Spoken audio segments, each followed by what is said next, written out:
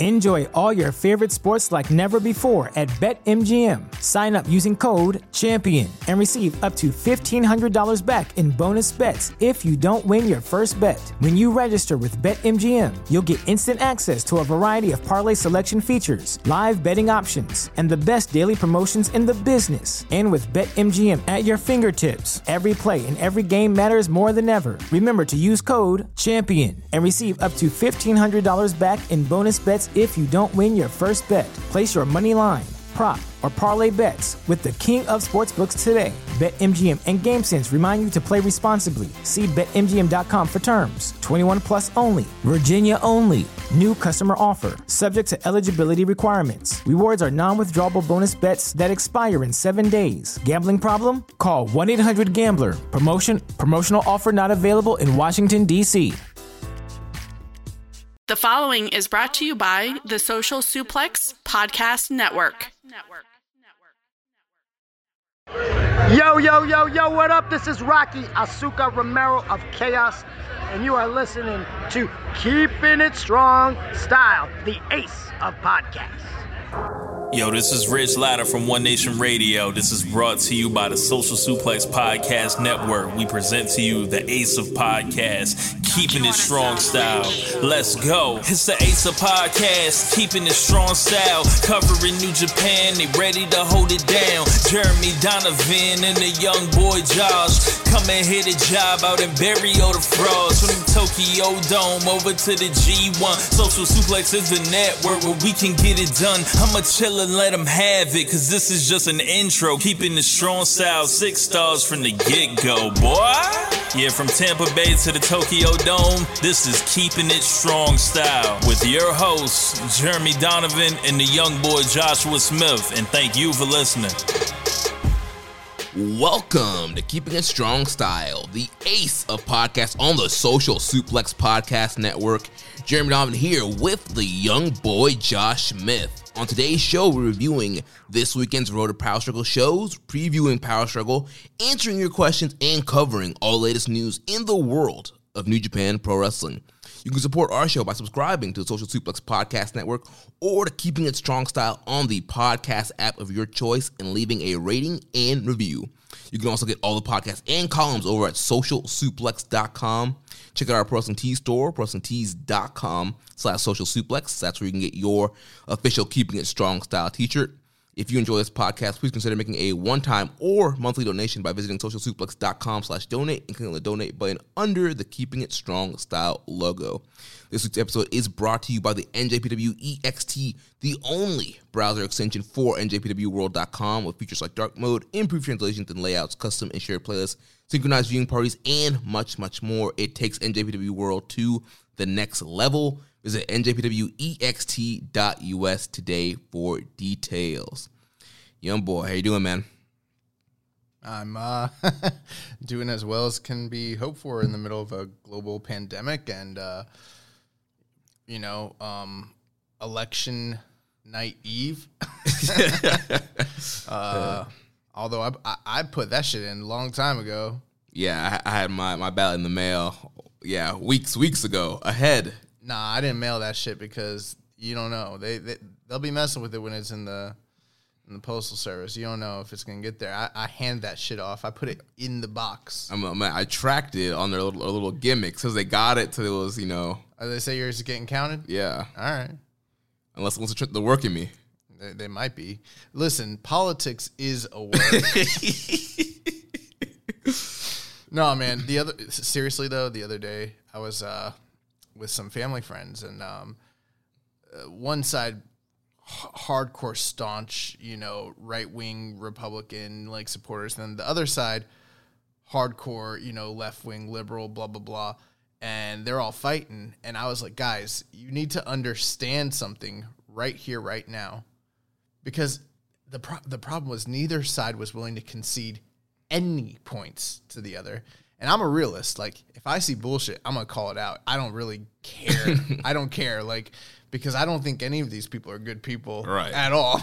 And I was like, the problem is, I was like, all the people that you think are good, like, and all the people that you think are good, they're all bad. I was like, they're all workers. They're all working, you guys. I was like, this is pro wrestling. Literally. I was like, the whole shit. I was like, everything. I was like, there's a Vince McMahon somewhere up there who's pre-orchestrating all this shit. He's booking the territory. You guys are the marks. I was like, you're getting roped in. They didn't like to hear that because you know what? There's nothing more disconcerting than like facing the reality of the world that people don't want to actually like face, you know, that maybe like your side's not right. And maybe that shit's not on the up and up. Maybe it is all a work. Mm-hmm. People don't like to hear that. That like they all looked at me and they were all like kind of upset because they're like, oh, this guy. The smart. I'm the smart mark, bro. I've been smartened up a long time ago. I think the business been exposed to you. Yeah, the business got exposed. I felt like I told them Santa Claus wasn't real or something. Oh man, they didn't like it. And the funny thing is with this whole election, you know, regardless of what happens, you know, we're not going to know the results for a long time. And it's never really been that way. And this shit's going to be wild. Bro, did I tell you about those Trump people? No, what Trump people? Oh, shit, bro. So I was out. Do you know 54? Like the road 54, State Road 54 now. In like Wesley Chapel? It goes through Wesley. It's like this long-ass highway. It's kind of like 19, but it goes the opposite way. So the other weekend, me and my girlfriend, we were driving down 54, and like it's a Saturday, and it shouldn't be busy at all, but there was just crazy traffic, and then suddenly we saw why.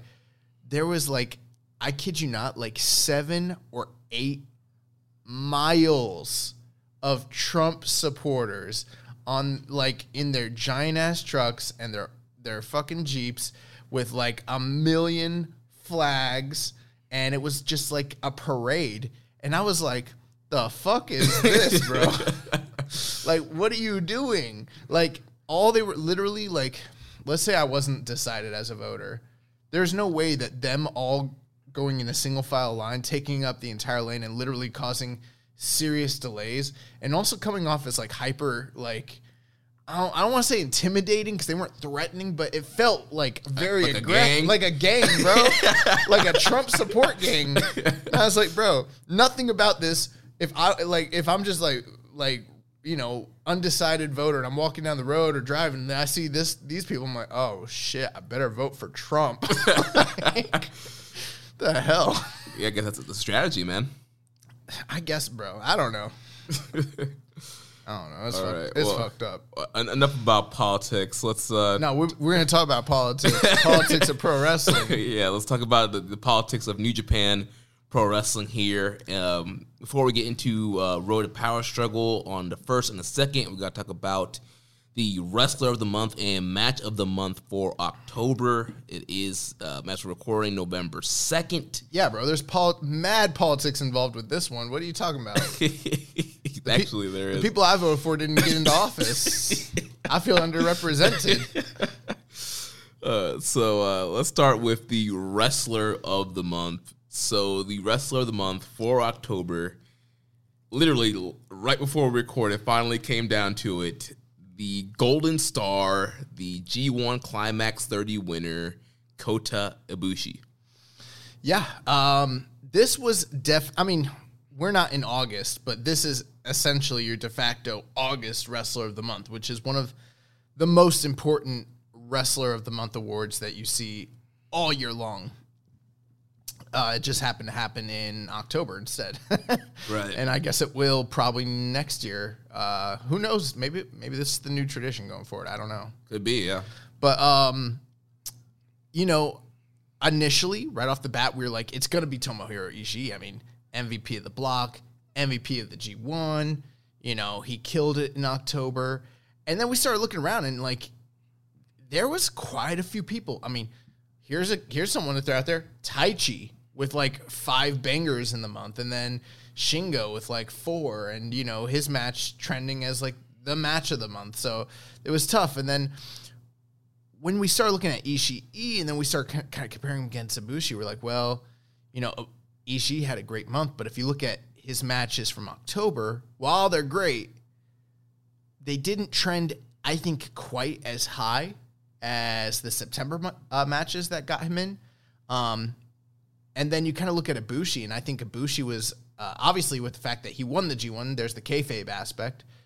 His win record was better in the month, but then there's also the fact that, like, his best matches of the tournament probably, the majority of them all happened in this month too. And so he kind of just, it's 1A, 1B situation. Like, he's probably 1A, Ishii's probably 1B, but, like, it was close, man. Yeah, tight race, but yeah, we gave it to the Golden Star. And then for the... Bro, if you win the G1 and you don't win Wrestler of the Month, something's probably wrong. Yes, yeah. Then for Match of the Month, we went with Kazuchika Okada versus Shingo Takagi. Work. And I know you were not as high on this match as the consensus happened to be, but this was one of these matches that across the board, a lot of people really, really loved. 4.75, 5 stars being thrown at this thing. Yeah, a lot of people just really dug it. Personally, I was 4.75 on it. I really loved the matchup, the story. I thought it was probably one of the best Okada matches in the whole G1. And yeah, I think it was the best match this month. Jeremy, as you know, I'm a man with great ratings, takes, and opinions. And to me, match ratings isn't a game. You take your ratings very seriously. Take them very seriously. But here's the thing. I'll admit if I feel very, very, very strongly about something, like for instance the G1 final, I feel very confident that was a great match. With some of these other matches at the end of the tournament that people loved, that I wasn't as high on, like Ishii and Jay White, and also Okada Shingo, I gotta chalk it up to probably just G1 fatigue. Literally, I'm not saying I'm wrong, but I don't know if I would feel the same way on a reviewing. I'm not ready to do that yet, but the whole entire general population of viewers can't all be wrong, and these matches were universally praised. And I was tired, man. So, I pretty much, with this one, you look at the ratings, this one has universal love across the board, so I'm not going to be that stick in the mud that says, no, I'm right, all you people are wrong. Like, that's not how it works here. But yeah, man, Okada Shingo. Yep, so that is the Keeping It Strong Style October match of the month. Maybe I'll go rewatch it. I don't know. Yeah. Well, we got a lot of excursion matches to get through, so. Yeah, that's right. Award season. We're working on our Keeping It Strong Style awards. Dude, one show away from the voting period being locked down. That's right. Power Struggle will be the ending of the voting period for this year. And sometime after that, we will get the ballots out for you guys to vote. This will be our, 4th annual awards, and you guys are a big part of that. With the ballots out, you guys get, that's some more politics right there. Get your vote in. Get your vote in. Go out and rock the vote. Smack down your vote in the Keeping It Strong Style year in awards when that comes out. Yeah, Fred Rosser's going to be dusting off his old gimmick. He's going to make New Japan great again. Oh, man. Listen, but that's the deal there. Like, that's the last show, that Power Struggle show. So, like, if the next week, Fred Rosser goes out there and has a banger with, I don't know, the DKC, that's next year shit. That's not going on this stuff. So right. that is the... if Jordan Clearwater comes out there and just him and Jordan Regal? Yeah, him and one of the Regal twins just put on, a 5-star classic. Yeah. That's next year. Listen, they need to bring Russ Taylor back. I don't know. He's on next week's show. Oh, fuck yeah. Stop playing with me. I love Russ Taylor. That's like the one... Listen, if nothing else that was good came out of New Japan of America...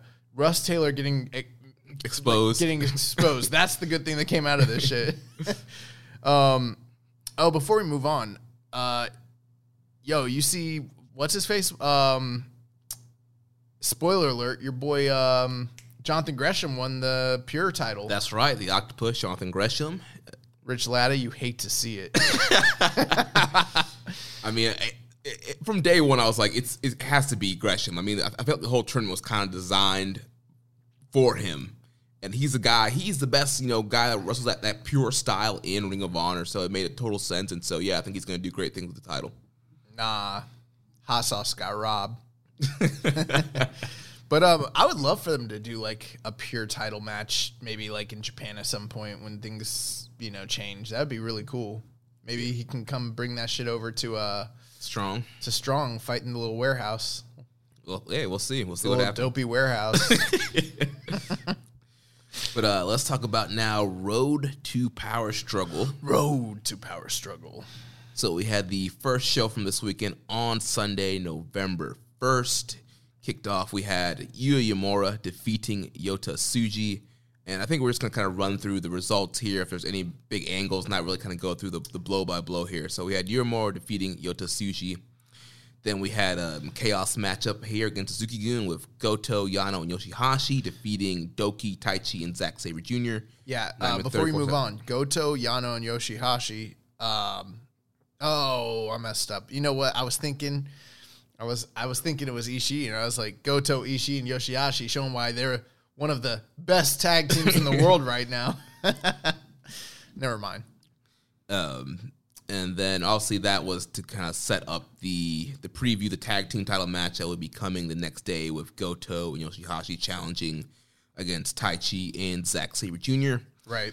Then we had the Great-O-Khan and Will Ospreay defeating Gabriel Kidd and Kazuchika Okada, 12 minutes and 28 seconds. I had a question here from Kevin from DC. He says, Great-O-Khan isn't getting much love from pundits since returning to NJPW last month.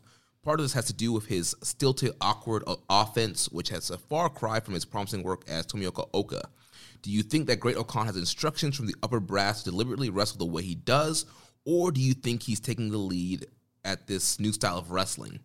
Who's ever to blame? It's not working for me. Also, on a related note, why does the company still think it's a good idea for Ospreay to come out to elevate it? It's the babyface music to every babyface, and it doesn't work for him. And especially doesn't work for two of them together.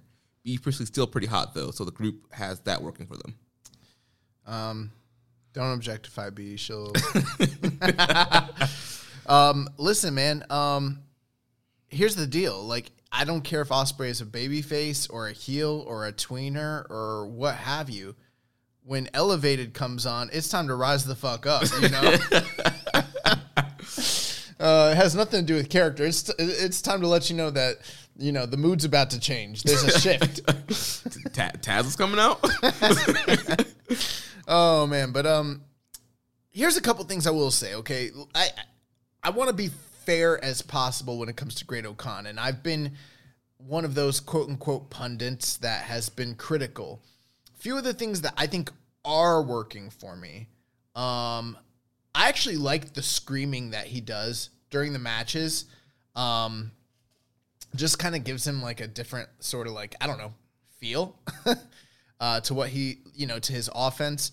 Also, his delivery of a lot of different moves is different and more sort of like wild looking. Like he does like the one leg drop kick and things like that. And so some of it, I'm not saying I love it, his work just yet, but I think that there's a little upside in the fact that he's working different from a lot of the rest of the roster, if that makes sense. Yeah, and I think a lot of the focus here, like you said, to be fair, a lot of the focus in these multi-mans, I think, are to kind of get over that key offense, some of the bigger moves he's going to be doing. So they're getting over the scream, the Mongolian chop. He's been doing like a stalling reverse suplex, getting over his finisher, the Eliminator. He did one stalling reverse suplex in this match in particular that was like, I mean, bro, it was straight as arrow. It looked incredible. Yeah, it was awesome. Yeah, I think that a lot of it is just they're trying to establish the character. Those of us who dreamed of him being like Oka, he's not going to be Oka. Like, this is what he is. Do I think there's room for improvement and a shift? I absolutely do. I don't like the Jiangxi gimmick. I'm not a big fan of it. I liked the way he came into the company on the first night. That look, that attitude, it felt different from what we're getting here. But I think that it's a little, this match with Okada is going to tell us a lot. Right, and that's going to be the real test. I mean, obviously in a tag match, you can see some stuff, but obviously they're trying to get him over. They're trying to get the Empire over. You know, you got them. He's pinning the Young Lions, destroying the Young Lions here. And so I think, that match, Power Struggle for Okada, that's going to be the real test. How can he go in a singles match? What's the pace like? What's the work like? How's the crowd going to react to him through a big match for a guy like Okada? Here's another thing, too, is like it is an important match, and it'll probably be very important to this long-term story that they're telling between Okada and presumably Chaos and the Empire going forward. But it's not make or break by any means. Think about some of the other, young lions, like, say, for instance, Jay White. I mean, he had a year of make or break matches before he, found his footing completely, Okada himself, when he first came back, if you go back and watch that Wrestle Kingdom match with him and Yoshihashi, he doesn't look like a world beater or a future champion or anything of the sort. So, that's just a couple examples of someone comes in and maybe they don't have it all figured out, but it's gonna, hopefully come together. And this is somebody, Oka, who has been like a pet project since the day he came in, has had the backing of the top brass. To answer your question, as far as where is the work, the offense, the gimmick coming from? I really couldn't tell you. I would be shocked if it wasn't a combination of himself and management, whoever is in charge of this sort of thing. I mean, I don't really know who, we don't know enough about the ongoings to tell you who gives them the gimmicks or anything like that, but I would be shocked if they were completely hands off and it was all him. Right. And this doesn't seem to be the kind of place that creatively stifles their workers in the sense of them being like, this is who you are, and him being like, I don't want to. I don't think it's like that. I'm pretty sure, based on what we've heard, based on what we know, that this is a partnership. This is the, for now, vision that they see for the character. Yeah. And has been since his excursion.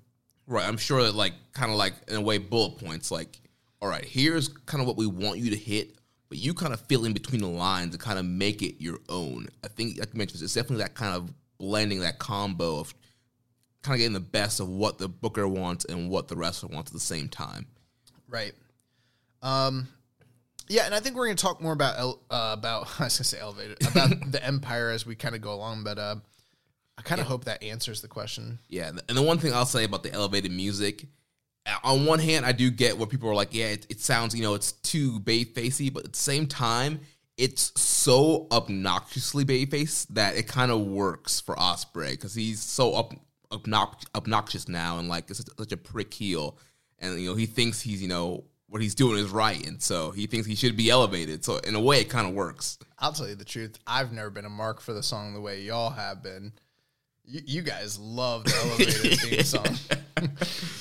But I mean, I don't see how, if he's a great worker, then he can make it a heel thing. You know what I mean? Right.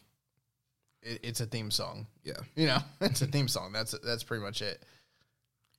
So moving on to the next matchup, Josh, we had the return of the crown jewel, Chase Owens, to the motherland in Japan. Chase Owens joins his Bullet Club brethren Jay White and Kenta to defeat Golden Ace and Honma, 13 minutes, 20 seconds. Chase Owens getting the pin here for the team. I guess the reports of what happened over in the States don't matter over in Japan. Yeah, I don't know. Yeah. He beat Honma, right? Yeah, package pile driver on Honma. Then we go to the semi-main event of the evening. LIJ team of Sanada and Naito defeat the Bullet Club team of Evil and Yujiro Takahashi by disqualification. Bro, if I'm Evil and every night on the tour I'm fighting Sanada and Naito, I'm going to and my tag team partner is Yujiro, I'm going to rethink things. Fighting the double champion and the B block winner, and you got the guy that went 1-8 in the entire G1. Bro, get a different partner, bro. Yeah, maybe you should play nice with Jay White, and Bro, I bet Dick Togo would do better in these matches than Yujiro would. I mean, possibly. No, not possibly. I would wager money on it. And you know what season it is? No, betting season? No, we do not have the what is it? The bookie, or what is it? My bookie, my sports bookie. I don't know. It's not yet. But yeah, so yeah, Dick Togo jumps on the apron here, climbs in the ring, chokes out Naito with the garrote wire. Red Shoes calls for the DQ. Oh, what a shock! Yeah, actually, that disgusted me. I was angry that I spent 11 minutes to see that DQ. Like, and you know why they did it? Because there's no pin eater on the LIJ side, so they have to do something, you know, and they're not going to have either of those two guys' job in this situation, so they went for a DQ. Like, I get it, but, like, do something else, man. Yeah. Whatever. I hate that. So that takes us to the main event of the evening. We had the IWGP Junior Heavyweight Tag Team titles on the line as the champions El Desperado and Yoshinobu Kanemaru defeat the LIJ team of Bushi and Hiromu Takahashi. Bushi and Hiromu fail yet again to win the junior tag titles. What do you think about this matchup? So this is a good match. At 28 minutes and 26 seconds, I think it might have been a little bit long. But I think that we're in a situation where you're damned if you do and damned if you don't. And what I mean by that is I was bound to complain about this no matter what happened. Because as we've discussed before, there's little to no junior tag teams in the division, especially considering with COVID and everything and the lockdowns, and just there's a dearth of talent. So these are kind of like the only two real tag teams they even have in the division. So, like, on the one hand, we've complained in the past, been like, they don't really utilize these guys enough. You know, this title, they need to give them opportunities, give them time, Right. And on the other hand, we're like, well, we've already seen this tag team twice in a tournament, back to back, not even that long ago. And the matches were a little underwhelming. And not only that, but like, it feels like prior to Hiromu getting injured, we were seeing this matchup pretty regularly back then too. So, I mean, it's like if you took all the time between the time he was injured and like bookmarked them, this is almost a quasi continuation of the feud that was already ongoing from prior. So we've seen this matchup a lot. So yeah, like I said, it's damned if you do, damned if you don't. On the one hand, they need to utilize the title. They need to do something.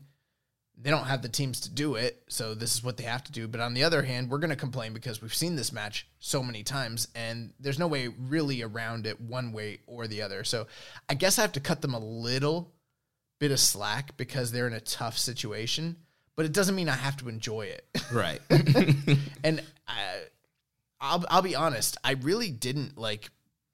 I wasn't stoked for this match. I thought it was good. I didn't think it was great, and it was hard for me to, I don't know, sink my teeth into it, especially considering how great the 6-man tag, main event had been prior on the same tour. Yeah, you think with, 4 juniors here, Desperado, Kanemaru, Hiromu, and Bushi, you think it'd be a little bit more fast-paced, but the Never 6-man title match from the first Road 2 show was more fast-paced and had a better, pace and style than this match did. Well, take into consideration, when you have 6 people, that's a lot more downtime, a lot more rest, Mm-hmm. More options, things you can do. When it's a straight 2-on-2 tag team, it's going to be a much more exhaustive and taxing affair. Yeah. Well, with that being said, I did like this match. I thought it was a pretty good matchup here, and I don't know, I was kind of just that kind of question, like, is Hiromu and Bushi finally going to win these tag team titles, and what's going to happen here? And so towards the end, I was definitely kind of biting on the near falls there. There was the Canadian Destroyer from Bushi, which was really cool. Yeah, that was a great spot. And you know what? The match was good when you compare it to the other 2 tournament matches that they had earlier this year. I would prefer this match.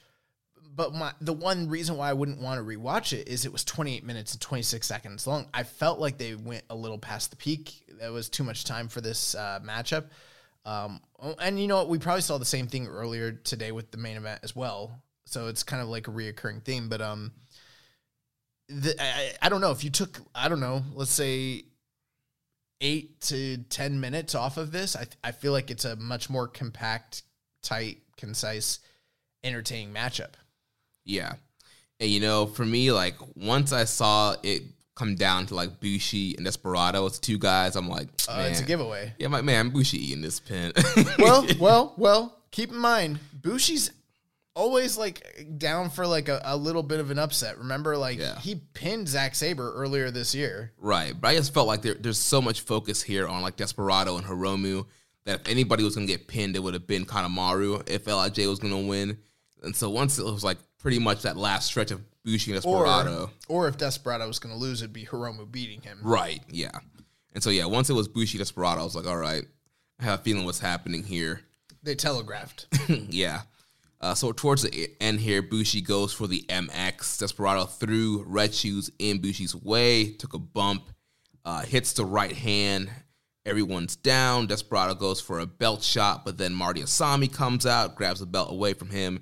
Desperado has a stretch muffler in. Hiromu breaks it up.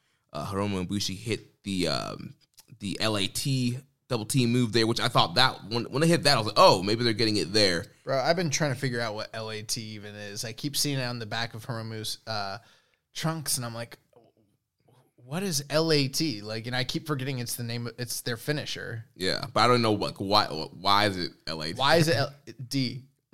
Yeah. Why is it D? Like, we don't know.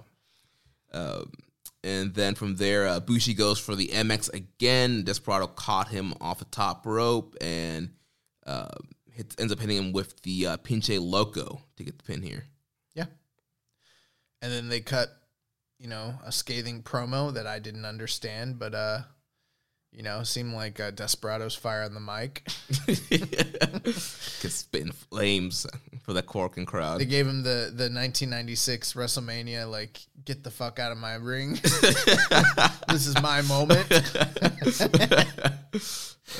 Oh, man. But, yeah, let's move on to today's show, Road to Power Struggle, November 2nd. We open up the show, Gabe Kidd defeating Yota Tsuji, 7 minutes and 44 seconds. Yeah, so real quick there, Yota Tsuji, 2 losses back-to-back. This man won the C block. Well, he also lost on the last Power Struggle, so it's 3. Yeah, 3 losses back-to-back. 3 televised losses. Right, coming off of the C block win. Yeah, Gabe Kidd and Yamura were like, come off those wins. You want the smoke? Like, bro, that's what they're doing. After that, the Empire, Great Okan, and Will Ospreay with B. Priestley defeated Okada and Yuya Uemura. I believe there were some shenanigans after the match. Yeah, we had, once again, the Great Okan putting down Okada with the Eliminator, Ospreay, just jaw-jacking with Okada and saying, the people are tired of you, they don't want you, they don't need you, everybody needs to, be ready for the Great Okan. He said something about Okan being like a brother to him? Yeah, so this man's a brother to me. Bro, you guys never interacted ever in either company until now. Bro, you know RDC World, right? Yeah. Yeah, they did this video where it's like people be making friends too fast in the anime. I saw it. Oh my god. The two guys sit down on a bench and he's like, they're just meeting, and then he's like, you want to go get a drink? He's like, all right. And then like they see an anime enemy, like the bad guy. Yeah. And he's about to kill one of the characters, and his buddy who he just met, like, stands in front of him and takes the blow. He's like, why would you do that? Like, bro, what are you doing? Why are you doing that? He's like, you're the best friend I've ever had. He's like, I just met you. Bro, I just met you. He's like, tell my mom. He's like, your mom? I don't know your mom. and my daughter. Wait, you got kids? You got kids? And then while they were walking on a bridge, this other kid like walked up. He's like, what's up, man? He's like, what's up? And then the fucking enemy is about to attack him again. And then that kid like stands in the way. He takes the blow. He's like, who are you? You were always so nice to me. Yeah, he's like, you were always so kind to me. I just said hi to you a few minutes ago. No, he's like, who are you? He's like, remember back then? And then it does a flashback. He's like, what's up, bro? Oh my Yeah, bro, that's just funny. Yeah, that's exactly what's going on with Ospreay and Okan. Like, I don't know, like they did one training session together like years ago in the No-Gage, dojo, and that's about it. Yeah. One time, like Ospreay was like, "Can you give me some water, mate?" And he brought him some water, and then he was like, later he's like, when that's how he got into the kingdom years later, was like that time that he gave him water. Like, I don't know, bro. You were always there for me. You were always there for me. You're like a brother to me, bro. I don't know you.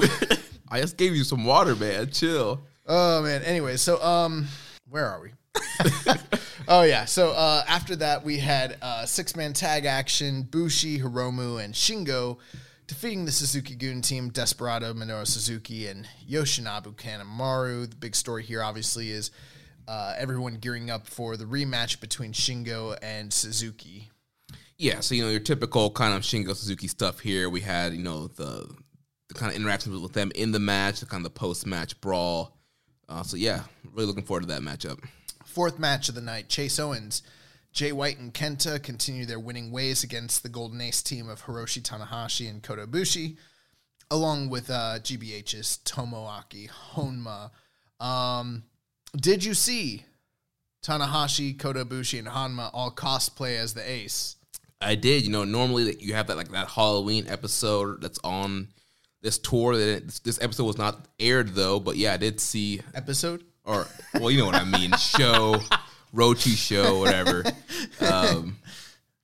Yeah, that was an untelevised. That was a live event, house show, whatever you want to call it. Bro, I'm gonna tell the promoters. I'm gonna be like, "Yo, you think you can get me booked on this episode?" And I'm gonna be like, "Episode."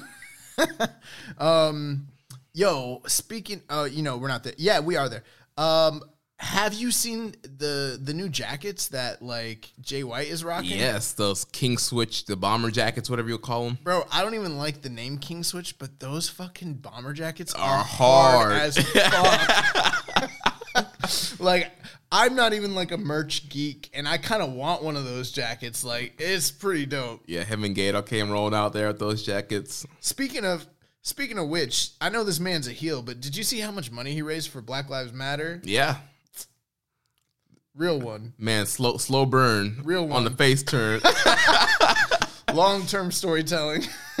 Next thing you know, ACH going to join the Bullet Club. Leo Rush. Bullet Club is for everyone. In all rainbow.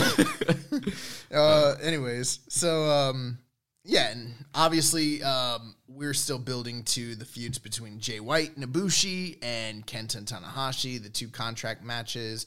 I think Kenta's freaking briefcase is done, right? Yeah, so after this match, White and Kenta laid out both Ibushi and Tanahashi. Kenta cracked Tanahashi once again with the briefcase. That thing was like in shambles into 7,000 pieces pretty much.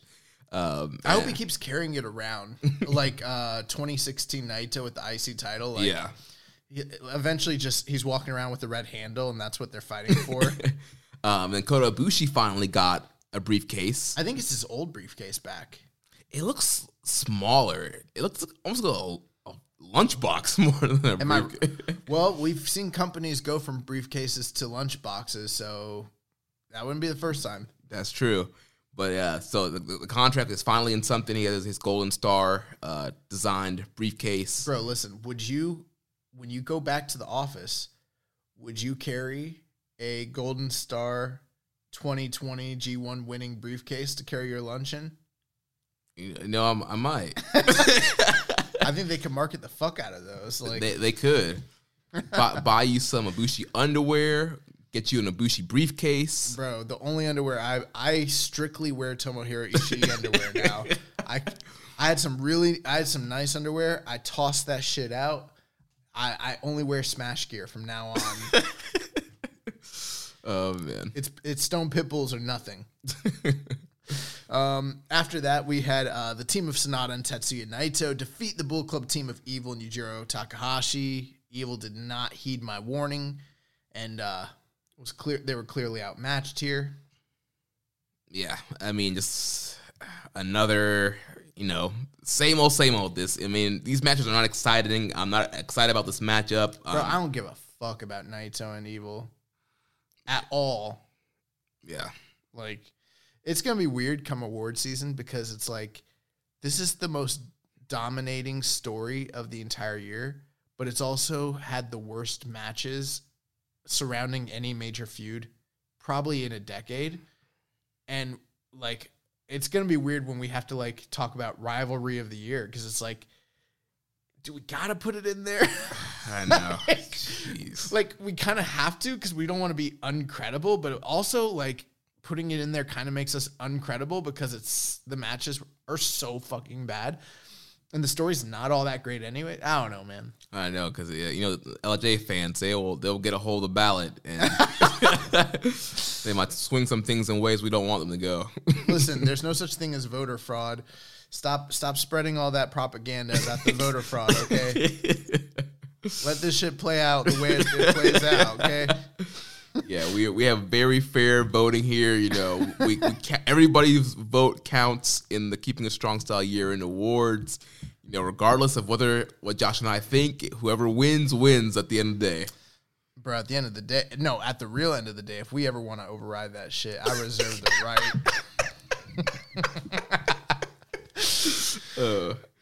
And then that takes us to our main event, the IWGP Tag Team titles, as the Dangerous Tekkers, Taichi and Zack Sabre Jr., defeat the Chaos team of Hiroki Goto and Yoshihashi, 34 minutes and 50 seconds. Now, before we continue, I just need to let you all know, I could sit here and give you guys the brother.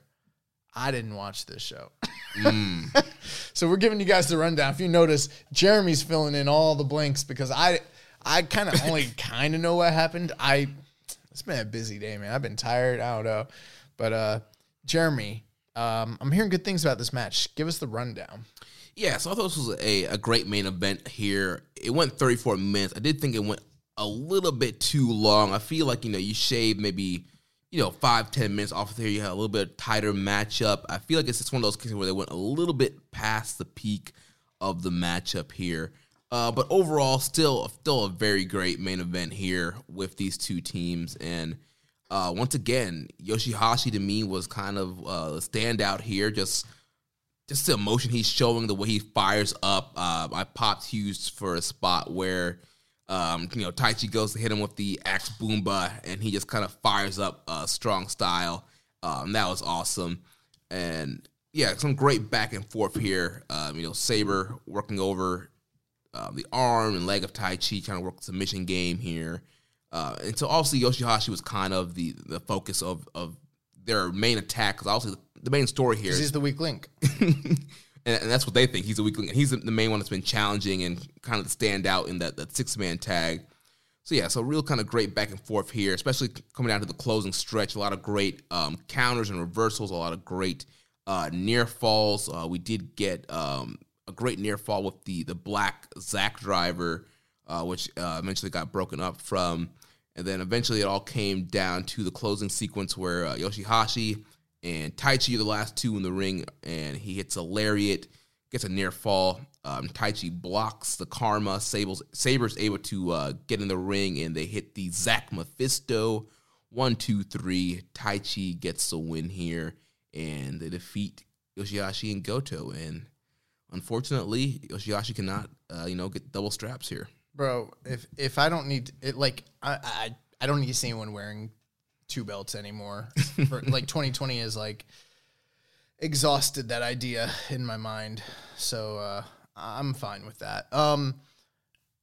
This is definitely a match I plan to watch. It sounds like you're giving it a pretty good recommendation. Is that correct? Yeah, I'm somewhere between 4 stars, 4.25. Where would you have gone on, say, the previous night's main event? The junior tag title match, I'm probably like 3.5 on that, maybe 3.75, more 3.5 range. Okay, so it's definitely one I'm going to check out. You've got a lot. I mean, Dangerous Tekkers, one of the best tag teams of the year. Goto, Yoshihashi, 2/3 of one of the best tag teams of the year.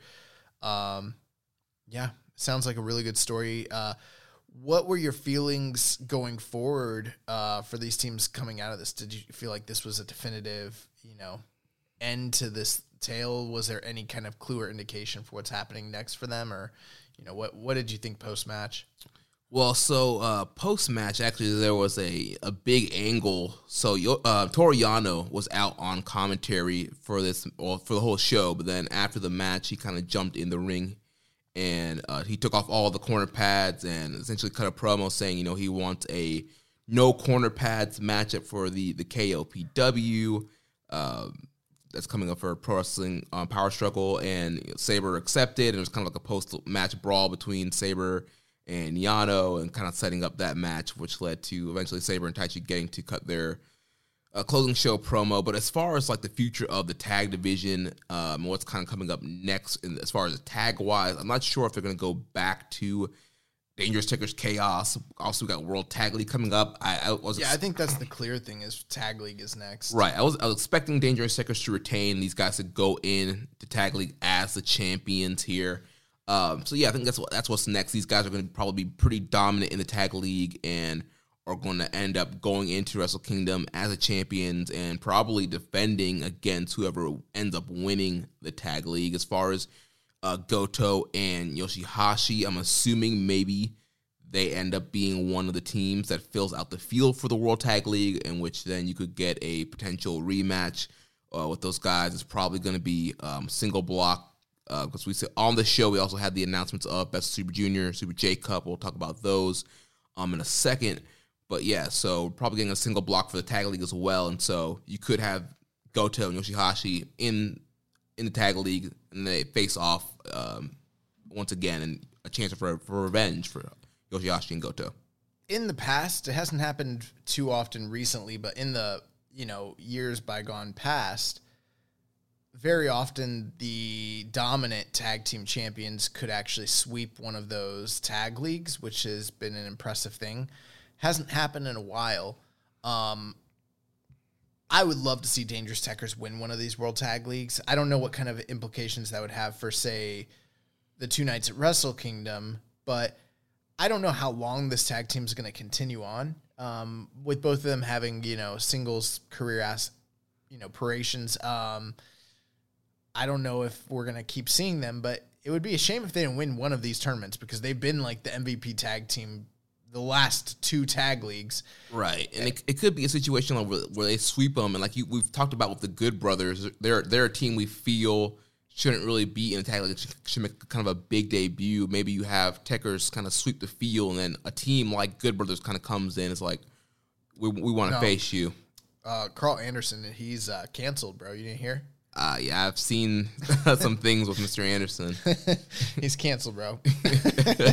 But, yeah, I definitely want to check this out. We had a question from Kevin from DC. He asked, even though their match went ridiculously long, I thoroughly enjoyed the tag title match between Goto, Yoshihashi, and the Dangerous Tekkers. If you had said to me 2 years ago that the 2 wrestlers with the most fluid and sharp chemistry as a tag team would be Taichi and ZSJ, I would not have believed you. Do you any additional tag teams stand out right now before the World Tag League announcements as likely challengers to Taichi and Sabre? Of course, it's pretty much a lock that they enter the Dome as champions. I'm just curious to see if you could pick 2 wrestlers right now and go, they could be strong challengers if they had the match tomorrow. Well, I mean, the team of Goto and Ishii that we've always wanted that. We've been wanting and clamoring for that. For whatever reason, that never seems to be the team that kind of gets matched up for these tag leagues and these tag situations. But a Dangerous Tekkers Goto Ishii tag match, that would be fire. One of my favorite tag team matches of this entire year, and it's like kind of the forgotten classic, but what was from New Year's Dash. It was Shingo and Evil against Goto and Ishii, and it was just strong style heaven, just fucking incredible. So like, yes, I would love to see it. I don't know. I doubt we're going to get it. But yeah, I mean, there's a lot of like good teams that they could pair up. I don't know what to expect from this tag league, honestly, at all. Right. And I know we talked about Sonata and how it would kind of be, a step down to kind of be in the tag title picture again after making it to the finals of G1. But I really like the team of Shingo and Sonata. And I like to see those guys get a little tag run. Yeah, you could do that. Yeah.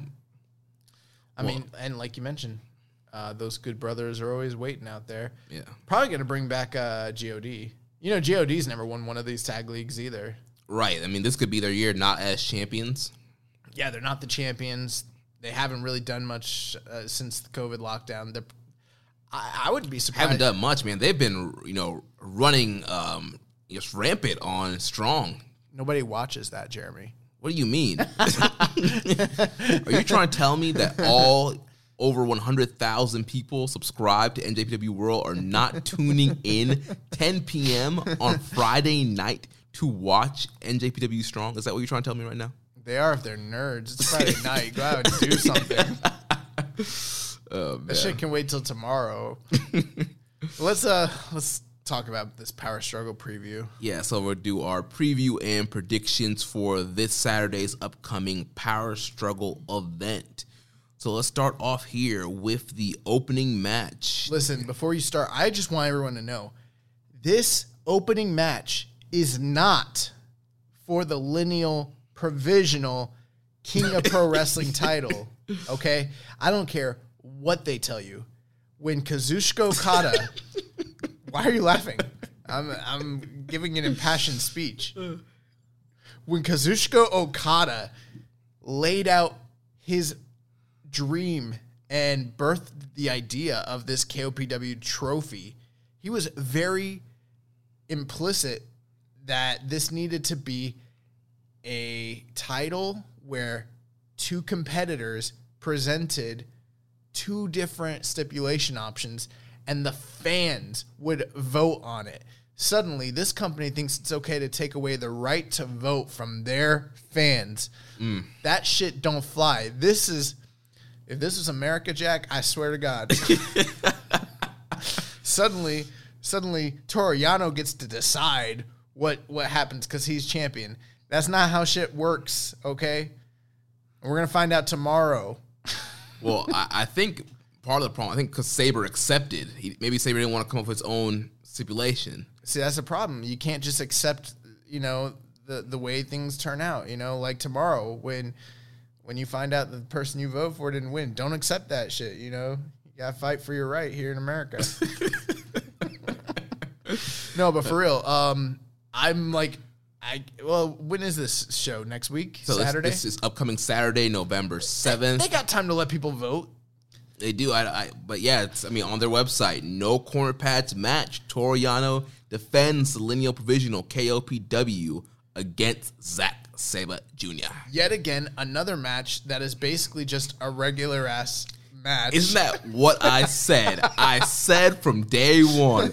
People are like, yeah, they're going to do cages, they're going to do ladders, I'm like, no, it's going to be alterations of a regular match. I thought it was going to be a Monsters Ball match.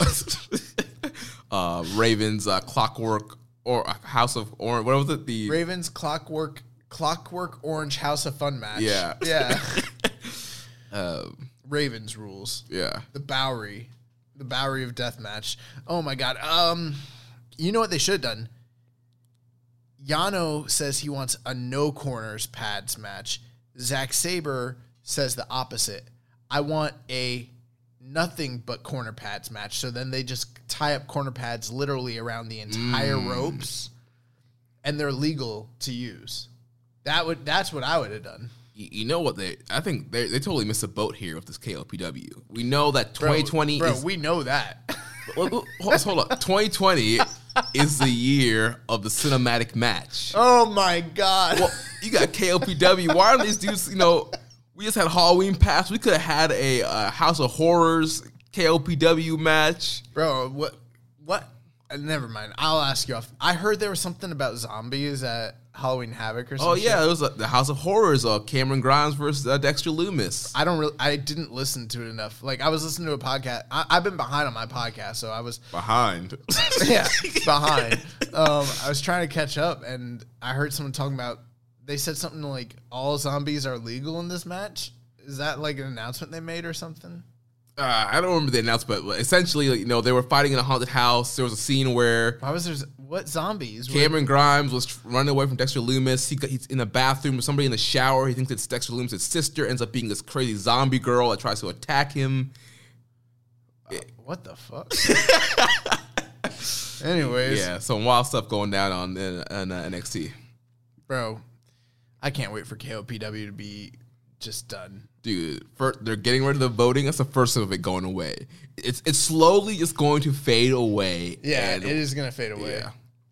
In fact, you know what? It might not even like quote unquote fade away. Here's how you'll know for sure that it's never coming back when Yano just keeps carrying the trophy. Right.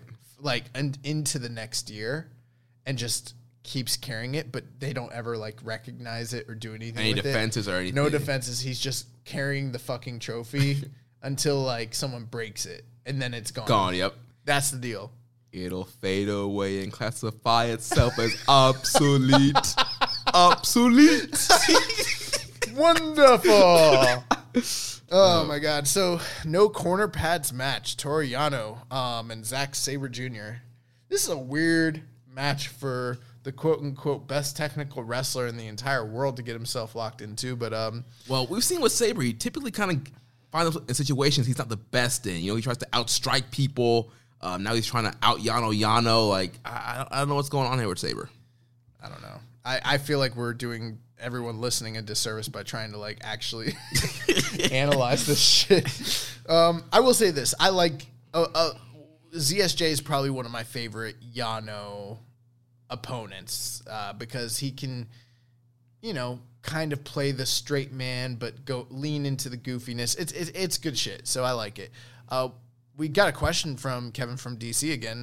Maybe we should just go into it. He says, well, it's official. The KOPW... He skipped over Muzza's question. Oh, he don't matter. Muzza asked, Zack Sabre Jr. saying he is going to throw the KOPW trophy in the trash if he wins it. How much does the young boy want CSJ to win it now? That's something that could happen? Yeah. I haven't been listening to the post-match. I did not know that this was something he was threatening. Yeah, I'm Team ZSJ right now. Remember Zacky 3 belts? Yeah. It's going to be Zacky no trophies. Yeah, I'm all about this. Fuck yeah. That means he's probably going to lose. Yeah, I mean, I think Yano... I'll just do my prediction right now. I think Yano's winning. Okay, like that clinched it for me. Like, yeah, absolutely. Yano's beating Zack Sabre. He's going to tell him, go back to the tag division where you belong, right? Geek. Get ready for your geeky little world tag league. Kevin from DC. Well, it's official. The KOPW 2020 trophy has been returned to its once promising glory. This week at Power Struggle, Toru Yano will defend the prestigious trophy against Zacky 1 belt in a no turn pads match. I expect this to be brutal, hard-hitting, relentless action from both warriors. It will truly serve as a mouth-watering kickoff match for Power Struggle. So, what do we call Zack when he wins? Bro. Ahead. Zacky, no trophies. Zacky, 2 titles, 1 Zack. Bro, do you get that? 2 titles, 1 Zack? Oh, yeah. Oh, my. England's last great beacon of hope. Nah, bro. Zacky, no trophies. Because he's gonna tell that trophy to get the fuck out of here. FOH. The beginning of FOH here at Power Struggle. Yeah, people want to talk about November being the start of Christmas season, the holiday season. It's FOH season, B.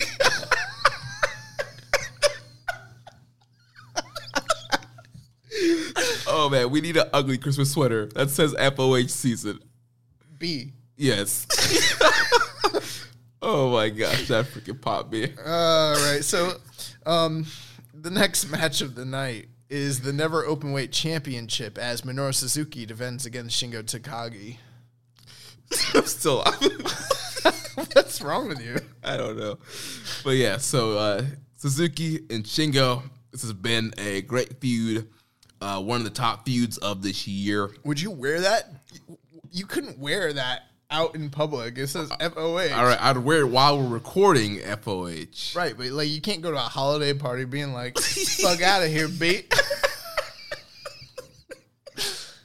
You gotta, you know, company holiday party. You can't go to that shit. Your family wants to do like a white Christmas, or what's it, like white elephant. Can't wear that shit. Can't walk. You can't like, you know, go Christmas shopping in it. Yeah, you know, you got to get the freaking gift wrap, and you're running out of time, so you know you got to go to dollar store to get that shit. Yeah, Can't walk into Dollar General wearing that. Like, It's aggressive. Oh, man. So Suzuki, Shingo, one of the top feuds here in New Japan. These guys have been battling over this Never title. We had Suzuki defeating Shingo at Jingu, and we had Shingo getting some revenge in the G1. These guys have been brawling all over the place in multi-man tags and all the builds for their match, including this one. Third matchup here this year. Where's Power Struggle taking place? I believe it's taking place in Osaka. Okay. Yeah, because, I mean, the first match, Jingu, the second match, Sumo Hall. I mean, that's 2 matches back-to-back in really big venues, and then this is one of the, third big shows of the year that this match take place on. Yep, it's in Osaka. So it's Osaka Joe Hall? Osaka Prefectural Gym. Okay. The Eddie Arena. Yeah.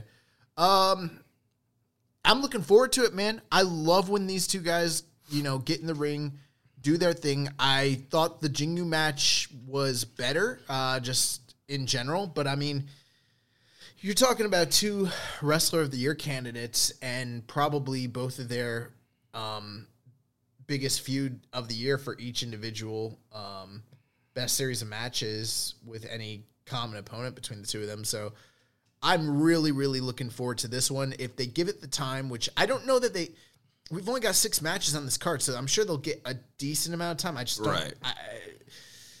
But I don't know what I'm thinking here. I think Shingo's getting the belt back. Yeah, I have a hard time seeing Suzuki beating him again. It's like, where does Shingo go from here if he loses again? Unless he's going to be in Tag League. I mean, they'll probably both be in Tag League, I'm sure. Yeah. I mean, we'll see. I wish we knew the blocks going into this show that we're recording right now. We don't, but I'm going to say Shingo gets his belt back. That's my hope and wish. Yes, I'm going with Shingo also. That's what I want. I love Suzuki, but yeah, it's time for Shingo to get this belt back and get some more great matches from Shingo defending against people, maybe some defending against some more juniors like he was doing earlier in the summer. So my one thing is I was sort of thinking they might hold off on this match for like the hat trick until, say, Wrestle Kingdom. It felt like that might be the case. Yeah. And whatever way they lean, they kind of need to establish something for Wrestle Kingdom for this belt. And there's not a lot of time to do it. So I think that I'm not saying for sure, but there's a good chance that regardless of who wins, we get some sort of angle to set up the next program for this particular belt. Yeah, you have somebody either come out, jump the winner, challenge the winner, something that leads into the next program. Something has to happen because, I mean, you could maybe set up a title challenger during World Tag League, but it doesn't sound like the best way to set up a hot angle, hot program. Right. And if the champion's in Tag League, he can get pinned, and then that person can be like, "Oh, I pinned you during Tag League." That's kind of why. I mean that, but for Tokyo Dome, that's not a great way to set up the match. You know what I mean? Right. You kind of want some heat going into that match because it's one of the major singles belts, especially since they have the 2 titles locked up, and we don't even know if we're getting the red belt back in time for this. So, that's why I kind of thought they were going to hold off on this, to be honest with you. Do you think that they could do another match if Shingo wins? Does Suzuki have a right to say, "I want one more shot"? Yeah, I mean it's possible. I don't know that they do that. It feels like they burned out the match at that point, Right. But could they do that? They could. I mean, I wouldn't do it. That's why I kind of feel like we're ripe for some sort of angle, some sort of setup after the match is over. Yeah, I think you're spot on there. Who are you taking? You're taking Shingo as well? Yep. All right, so the third match of the night, the Rainmaker, Kazuchika Okada, taking on the Great Okan, the Dominator. Yep, so obviously we've seen Great Okan come in, make his big debut, attacking Okada, aligning himself with Will Ospreay, becoming a part of the Empire.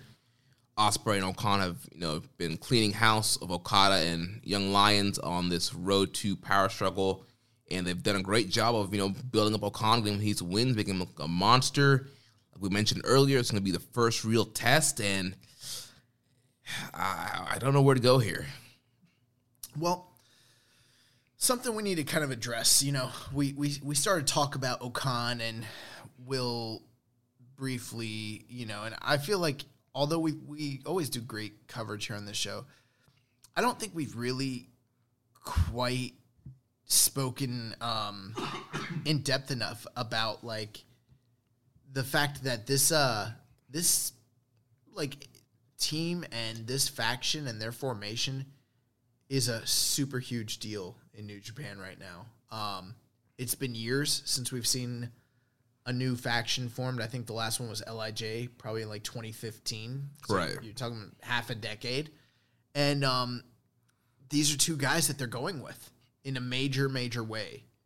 Neither of them are... I mean, Okan is the second right now to, Ospreay's top, star in the group. That being said, it's tough to imagine what may or may not happen here because on the one hand, you've got Okan coming in.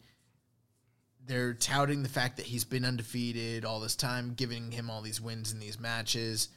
And sitting in front of him is pretty much, the ace and top star of the company in Okada.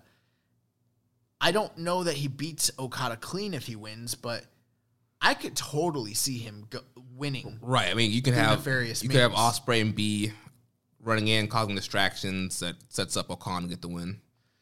On the other hand, you got to get a loss out of the way at some point so that someone in this team can at least eat a pinfall every now and again when it's necessary. This might be the right time to establish that because who better to do it than Okada? Right. I mean, who has more credibility than him? So that's another way you could kind of go. My concern, and this is something I'm not really keen on. I'm fine with them having a new faction. I'm fine with them doing new and exciting things, bringing people back from excursion, turning people. That's all well and good. But my concern is we've already got the Bullet Club and all their cheating and shit, and it's only in recent times that Suzuki-gun has kind of gotten away from that, which they used to be, very, prominently doing that. And it seems like Bullet Club's going to split, and like we might end up having 4 heel factions. Is the Empire going to be more of that? Like just more Western style bullshit, lots of people interfering, a lot of people, ref bumps, what's going on? Well, it does kind of seem that just what we've seen so far, there is going to be a lot of interference and shenanigans. I'm not down for that. I wish they would kind of go a different direction with it, but it seems like that's the way they're going to go. And with Okan, if he's going to get that big win over Okada, like you said, I definitely think there's going to be some shenanigans afoot with Ospreay and B interfering. Or, they could go the route of Okada winning. And like we said earlier, like what happens here does not make or break Great Okan. This is the first big singles match of many that will be to come. We saw probably the most kind of recent comparison would be Switchblade Jay White, debut with the promo videos to this big match at the Tokyo Dome with Tanahashi. Match was not all that. What are you talking about? You're forgetting Wato. Yes, how could I forget the way to the Grandmaster? Big come in, big match with Doki. But with Jay White, the Tanahashi match didn't go off so well, but eventually it was able to turn things. Excuse me, was able to turn things around. Yeah. So this match is going to be interesting. There's a possibility, given Okada's quote-unquote story that he's been telling, all throughout the G1, if he kind of continues more of that, and then we get some of the Okan bullshit, and then sprinkle in some of the Empire, shenanigans. This is not one right now. Yeah, I'm intrigued by the story and I'm intrigued by the characters, but it kind of has the recipe for being a shit match. In my book. It has the recipe to be a match about moments. So I don't know what to think here. I mean, on the another thing to kind of point out with Okada, it's like we're not too far off from Wrestle Kingdom. Presumably, they're probably doing something with him and Ospreay. So part of me kind of feels like he needs a win, to get him ready. But if he were to lose, I doubt again that it's going to be any sort of supremely clean loss. Right. Ospreay helps Okan win. He still wants revenge on Ospreay for turning on him and then costing the match against Okan. That could build to the match. And that might be the smart story, is to keep Okada chasing, keep Okada losing, and give him a sense of, an out, because he's got the benefit of doubt, the fact that these guys are cheating the whole time. I just don't know if I'm in love with that idea that, like, we're going to keep getting bad Okada matches. Here's what I will say. If the match is good, I'm okay with some semblance of cheating, because bad guys cheat. It's the overabundance of cheating in the matches. Right, and just the ridiculousness of the ref bumps and the ref allowing so much to just go fly by him. Yeah, if we weren't getting so much of it with the evil shtick all year, I don't know that I'd be so apt to be down on this. But the fact that we've had that just pervade all throughout New Japan, I don't know. It's got me a little cautious here. This one's going to be interesting. I'm going to go against my better judgment. I think the safe bet is Okada. I'm going to go with the risky bet, and I'm going Okan. Okay. Well, then I'll go safe bet here, and I'll take Okada. All right. Win here. So that takes us to the next matchup here. We have Kenta defending his right to challenge for the IWGP United States Heavyweight title against the ace Hiroshi Tanahashi. This is a big match, and it's not only a big match, but it has big implications considering who the current IWGP US champion is. It's actually funny because the title itself is almost meaningless at this point. We haven't seen that shit in forever. It wasn't the most prestigious title prior to its disappearance. I mean, it's disappeared many times in the past. So it's just kind of like, it is what it is. But the fact that it's sitting on Jon Moxley creates a much more interesting proposition, because at some point, presumably, whoever wins this match might be fighting Jon Moxley, and I don't know that this will be the case. They haven't announced it, but there is the implication that it might be a Mox versus Kenta or Mox versus Tanahashi Tokyo Dome match. The other option, I guess, is at the Tokyo Dome, whoever wins this match will keep defending their red briefcase. I don't know. Right. Yeah, I know. We know Moxley said that they're working on things, and I'm sure they're trying to figure out the time. They're trying to get him to Japan, and obviously December could be a good time with, normally with Dynamite kind of taking off for Christmas, and with the current taping schedule of them kind of taping, I'm looking up AEW pay-per-views. We got what? Full Gear? Full Gear is also this weekend, same day as Power Struggle. And then the next pay-per-view would be January of Revolution.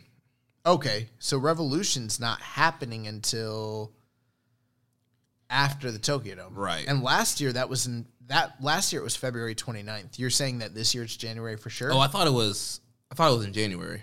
Last year it was February. Okay. So, because my thinking is they're having a tournament for the title, right? It's pretty much probably going to be Hangman and Kenny. That's the finals at Full Gear. So, if presumably Kenny Omega wins, which he probably will, we're going to get him and Mox. My assumption is Mox would likely come off the title in AEW before he drops this red belt. Right. But that is a pay-per-view match. They're not going to do that on Dynamite, I don't think, right? No, that would have to be a pay-per-view match. So if he did, all scheduling stuff aside, just from the political side, if he were to come over as the red belt champion in early January, he'd still be the AEW world champ. So there's that to consider. Right. A lot of implications going into this matchup here. You know, and I don't know. There's some people, too, who are, like, not really that concerned with the fact that he's held the title for so long. But this is a company that's traditionally been such sticklers for their title defense rules. Right. You know? I know it's dopey pro wrestling. So, I mean, you know, you kind of have to do what you want to do, and I get it. But I'm also kind of like, how long are they going to let this dude run with the title? Run with this belt. But anyways. Which plays into a question we got from Grunty Dodds. He says, do you think we're likely to see a U.S. title defense in 2021? Grunty Dodds, my vote is yes. I think we will too. I think they're going to find a way to get him to the Dome. You notice how I keep saying the word vote? It's because it's like that WWE storytelling. I'm telling a story, hitting you over the head with it, brother. But also, I would like to be recognized as the tribal chief of this podcast and this dojo as well. So you trying to make me your slave? Nah, bro. I never said that. I said tribal chief, not slave owner. That's a different thing. Oh no, Jey Uso looking like a slave right now to me. Oh man, you know what? Off subject. That I saw that match, and I didn't like the match, but I liked when Jey and Jimmy Uso's dad came out and hugged the man that just beat the fuck out of his sons. Oh man. Anyways, so Kenta and Tanahashi, big match feels. They've done it 2 other times here in New Japan, well, most recently in the G1. Both times they've wrestled, I've thought the matches were really good, and you know, this one has stakes attached to it. The other 2 didn't. Yeah, I like what I've been seeing in the multi-man stuff from these 2 guys as well. Yeah. But a lot of great build here. And I'm going to say, I'm going to go with the risky bet here. I'm going Kenta? No, I'm going Tanahashi winning the briefcase from Kenta. But I feel like that's the popular bet. It might be, I think a lot of people want that, but I think with briefcases never exchanging hands before, I think it might be safer to say Kenta is going to retain. Yeah, I mean, I guess that's true.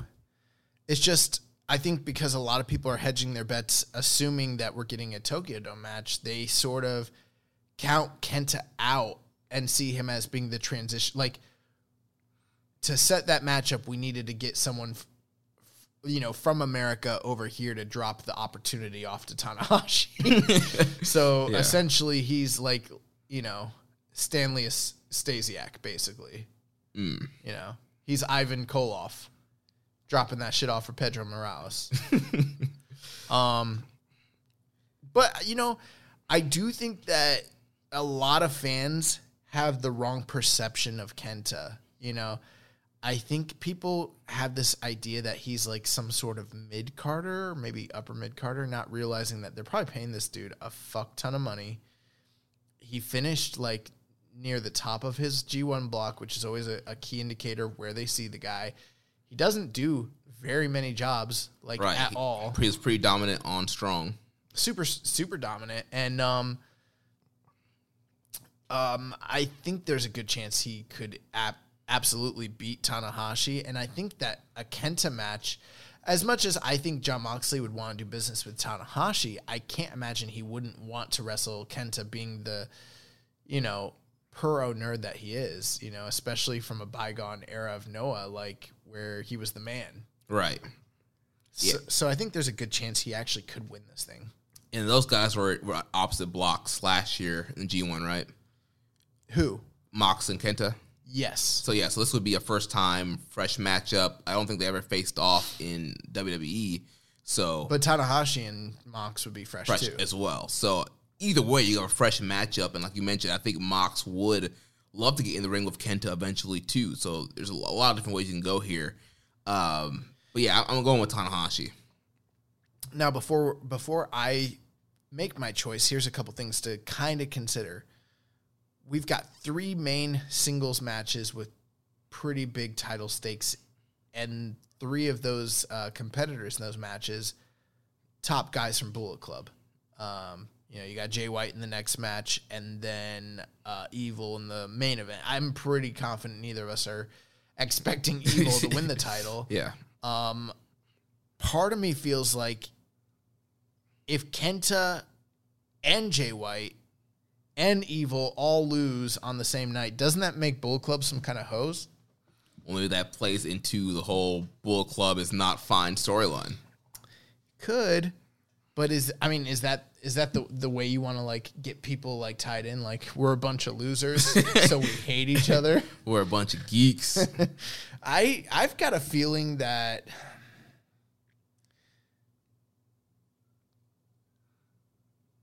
I think Kenta's got to retain. Okay. That's what I'm thinking right now. And I think there's and we'll talk about it. There's a chance Jay White wins. There is, to set up some kind of double title match on one-on-one night kind of thing. Yeah. But yeah, so let's talk about that next match. Kota Ibushi defending his Wrestle Kingdom title shot against Jay White.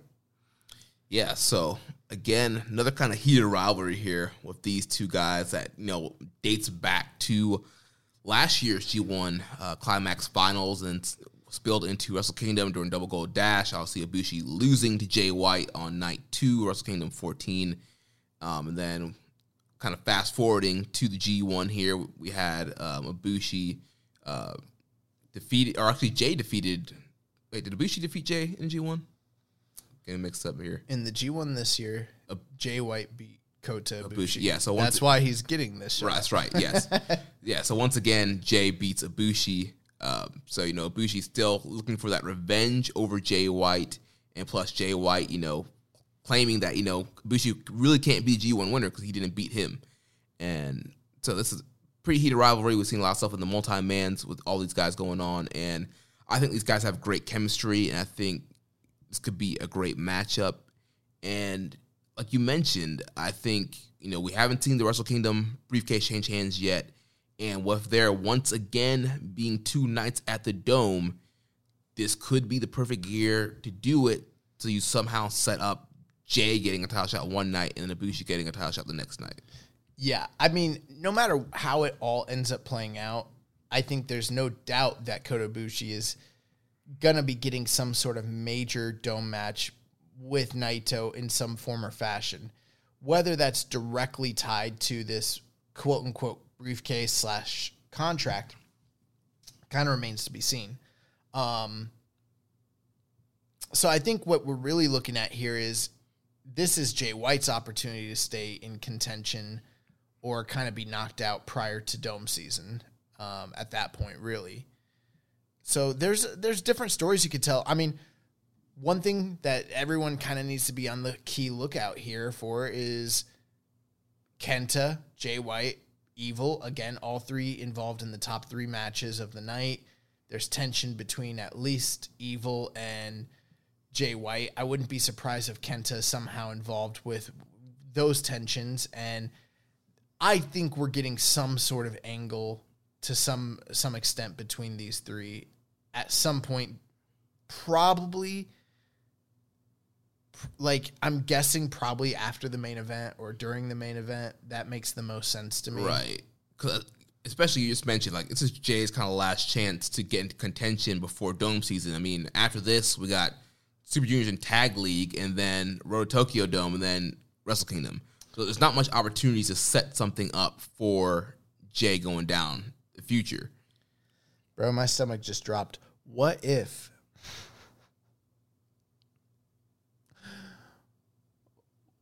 what we're getting right now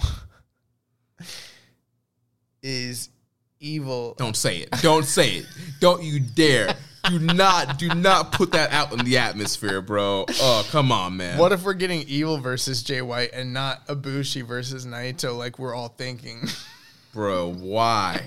Why would you say that? I have control over the booking of New Japan Pro Wrestling. I know you'd be texting Gato. You're a worker now. Yeah, man. I here's my whole thing. I like the story that Ibushi has. He's on this redemption path. He hasn't got past Jay White recently. He needs to kind of put him behind him so that he can move forward in his path to the Tokyo Dome. It's a very straightforward story. It's a story they tell every year. It always plays out the way it is. You know, it's kind of just a pit stop to us getting to the Dome. And I'm in favor of them doing that, and I have no problem with it. But because of the fact that there are 2 nights at the Tokyo Dome, because they've never, like you mentioned, switched the briefcase, there's room for them to do it and still give Ibushi his moment. Right. I'm not necessarily saying that I'm a proponent of it. My opinion, I think Ibushi's going all the way this year. The guy's 38. This is his time. Like, I said this during the G1 preview, even though I was very far off on my estimations of how far Ibushi would go in the G1 this year. I thought he was going to like do worse than he'd done in the past 2 years prior, and he clearly won the whole shit. But the one thing I did say, I said, if he wins it, which he might, then it's his time, and they need to go with him. He needs to go all the way to the Dome. He needs to win the belts. They need to give him a lengthy run. And he's 38, and now is the time to actually do that. There's a story to be told there. The real question is the Jay White, Evil, Bullet Club shit, and will that play into this? Is that going to play into the Double Gold Night Wrestle Kingdom thing? And I think there's a high probability. I'm like 60% certain that Ibushi is going to win, but that's like 60-40. I mean, those are not great odds. Let's think about it. If they're not doing Jay Evil at Wrestle Kingdom, then what does Jay White do?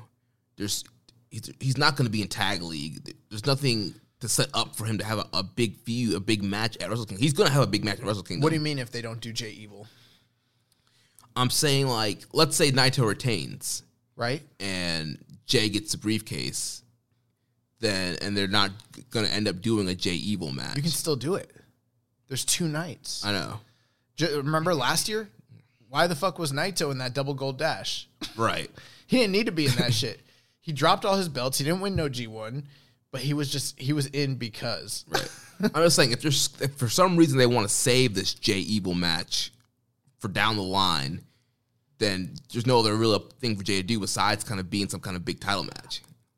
Okay, I hear you. My thinking is he could win the briefcase and they still have him and Evil fight at Wrestle Kingdom because there's 2 days. Right.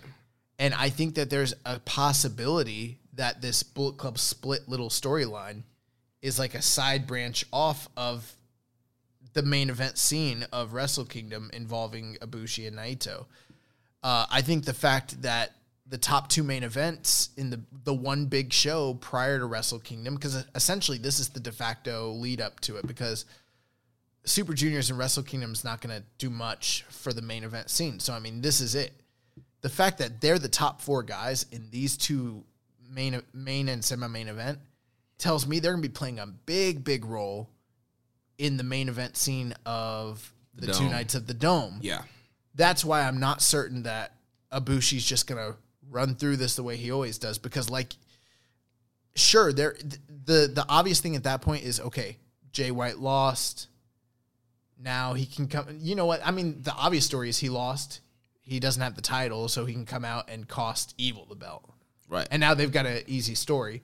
I mean, what is there a possibility of Evil costing Jay the briefcase, and then he turns around and gets revenge, costs Evil the match? They could, but the thing about that is the matches are back to back. So, you know, it's kind of like he's not going to come out, get sweaty, interfere, and then go back and prep for his match. Or he sends Dick Togo to do it. He could do it, but then there wouldn't be, if they did it that way, he's not getting the direct heat on himself like he should be. Yeah. I think it's more likely, either way, I could see Jay White. Jay White doesn't want Evil to be the champion in the Bullet Club. So I could see Jay White interfering with Evil, or even if he doesn't interfere, I could see post-match there being something going down between them. I think there's for sure some sort of angle happening with this Bullet Club thing on this night. But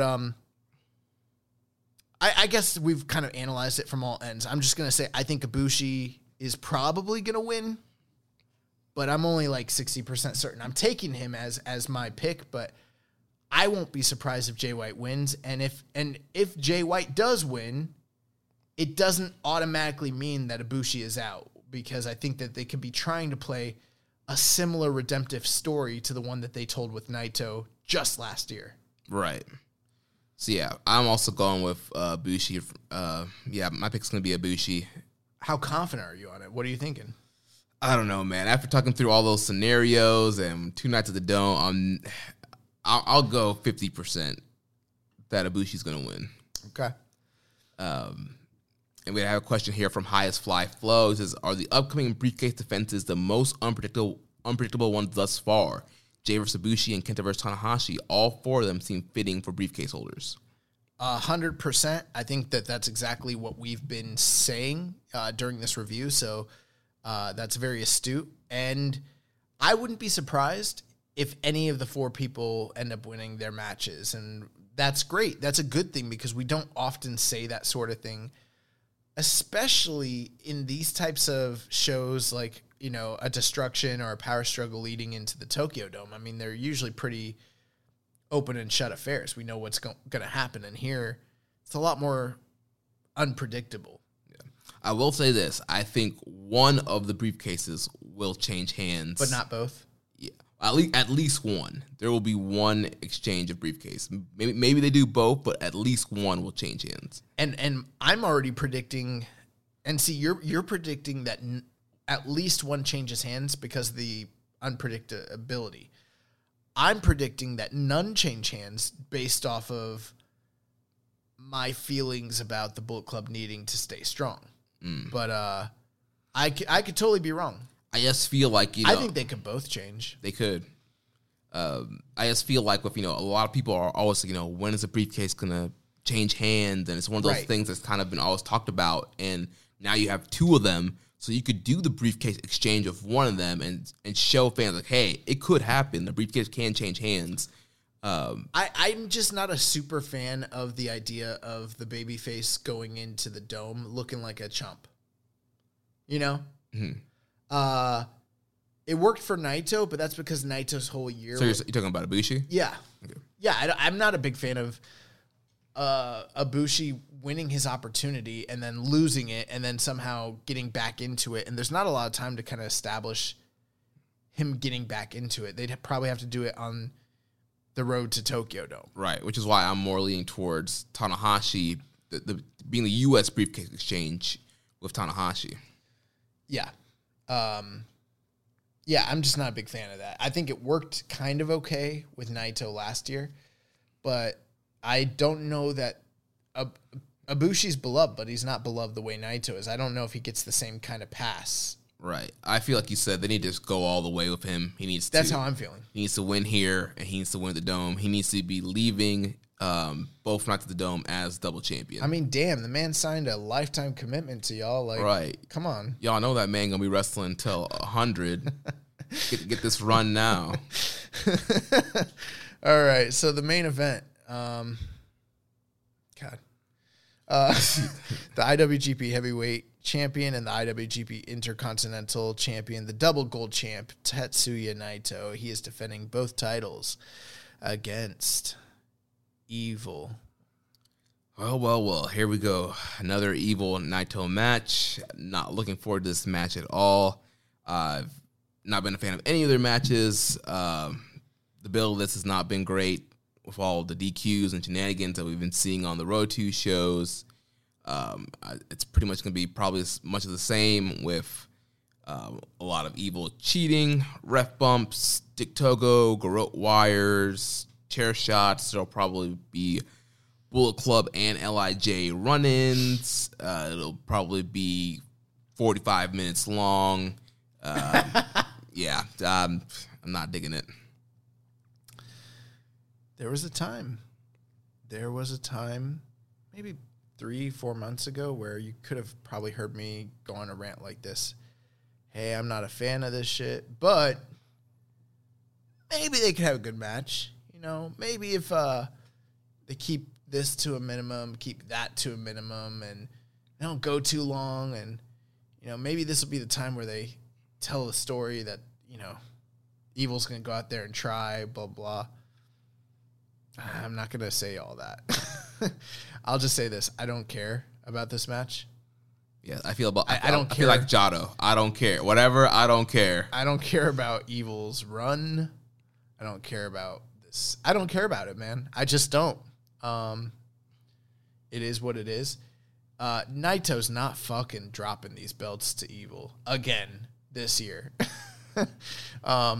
That's the one thing that there's a lot of things we've been wrong about, a lot of things have been right about, but the one thing when this Evil shit kicked off, the one thing I said is that man is not carrying no gold into the Tokyo Dome. That shit's not happening. So, yeah, I think he's the perfect opponent to set up the Tokyo Dome main event, a no-hoper. And we get it every year. Someone who is credible. You always have a credible no-hoper going into this situation. Someone who maybe is a former champion, someone who's a big threat. Someone like Ishii. Well, it was Ishii against Kenny that one year, but most of the time you usually get someone that's pretty okay, they could in another month, in another situation, yeah, maybe they win. Maybe Sonata or something like that. But Evil's not winning. There's no way around it. He's not beating Naito. It's just not happening. So I take some solace in that. And because of that, I don't really care about the match. Yeah, I don't care about this match whatsoever. I didn't need to see it, is this the fourth time this year? Yeah, fourth time. Yeah, bro, I'm sorry. The Jingu match I thought was an improvement, but then the G1 match just didn't really resonate with me at all, and I still had problems with the Jingu match, and the initial match at Dominion sucked. I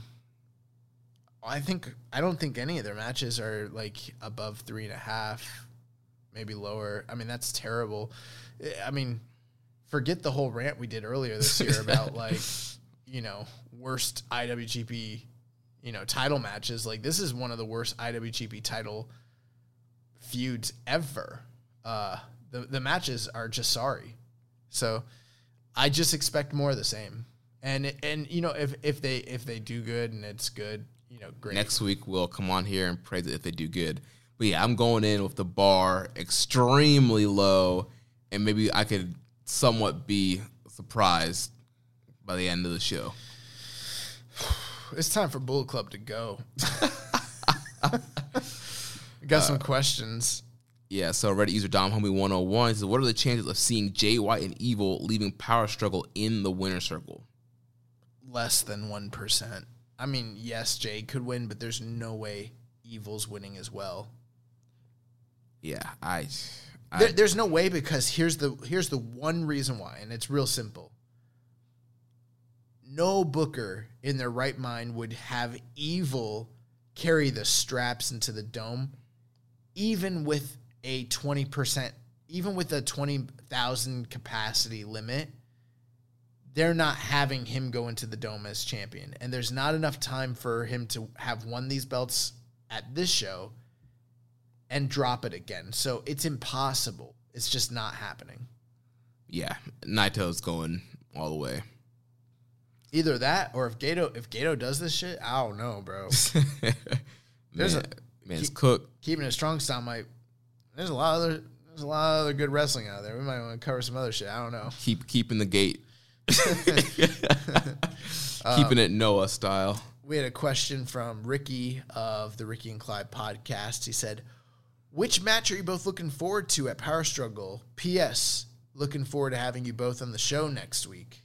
Yep, we'll be joining the Ricky and Clyde wrestling show next week. So looking forward to being on the show with those guys. Also, the episode that I recorded with the guys over at Grave Consequences dropped this past week. So that was us doing a review of Aztec Warfare, the first Aztec Warfare from Lucha Underground. So if you guys haven't heard that or got a chance to check it out, fun listen. I think it's 25 minutes, maybe less. give it a quick check out. It's a really good show. Yeah, check out Grave Consequences. But the match that most looking forward to, for me, I think it's actually going to be Tanahashi and Kenta. That was going to be my answer. I mean, Shingo and Suzuki is very exciting for me. It always is. But it's something, I think with Kenta and Tanahashi, the implications of what it might mean with Jon Moxley, that's something that's kind of enticing. So I think I kind of agree there. Plus, they're a little higher on the card, so I don't know. Yeah, and yeah, there's a lot of intrigue with the briefcase being on the line, and they just have great matches together. And like we kind of already know what the deal with Shingo and Suzuki is, so I'm definitely looking forward to that match as well. But yeah, there's something a little extra with this Kenta and Tanahashi matchup here. Well, that is gonna do it for our preview of New Japan New Japan Power Struggle. We will be back next week with our review of New Japan Power Struggle. We got some other things on the docket here. Yep. So real quick, we had the Road to New Japan Showdown this past Friday on NJPW Strong. We had the reuniting of the Regal Twins, Logan and Sterling. They defeated Clark Connors and the DKC. We had Carl Fredericks defeating Blake Christian, and then we had the Bullet Club team of Kenta, Tama Tonga, Tangaloa, and Hikuleo defeating David Finlay, PJ Black, Alex Zane, and Mysterioso. Next week, the Road to New Japan Showdown will continue. You have Fred Rosser versus Jordan Clearwater, and Jeff Cobb and Rocky Romero versus Russ Taylor and J.R. Kratos. Oh, J.R. Kratos is going to be on Strong. Nice. So, yeah, that's NJPW Strong. And now to get to what I think a lot of people want to hear us talk about. And we mentioned on the Road to Power Struggle show on November 2nd, we had the announcements for Best of the Super Junior. We've been having questions for weeks now on block size, who we think is going to be in it. And so we have the lineup. So it is going to be a single block tournament with 10 competitors. So we have Ryusuke Taguchi, Master Wato, Sho, Robbie Eagles returning, Hiromu Takahashi, Bushi, El Esperado, Yoshinobu Kanemaru, Doki, and the current IWGP Junior Heavyweight Champion, the Bone Soldier, Taiji Ishimori. Yeah, we had been speculating for a little bit here. We'd kind of figured it was either going to be a single 10-man block or 2 6-man blocks comprising 12 competitors, just based off the math and everything. And, yeah, I mean, they did the best that they could with the juniors that they have, and that they could get over in Robbie Eagles. I think the two biggest glaring omissions, just to get it out of the way, no ELP, no Ryu. I don't know what the deal is there. Right, and Clay will talk about what ELP will be doing later on this year. But yeah, for whatever reason, they couldn't get any of the North American guys over for this tournament. We've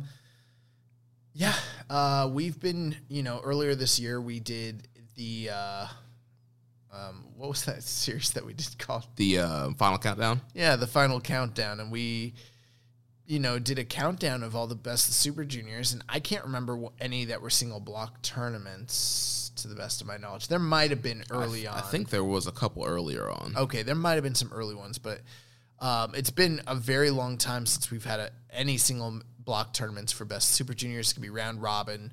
So there's good and bad with that. I mean, the bad is whatever final match you're getting, it's going to be a rematch that you've already seen in the tournament. And there's ways you can do that are actually still exciting.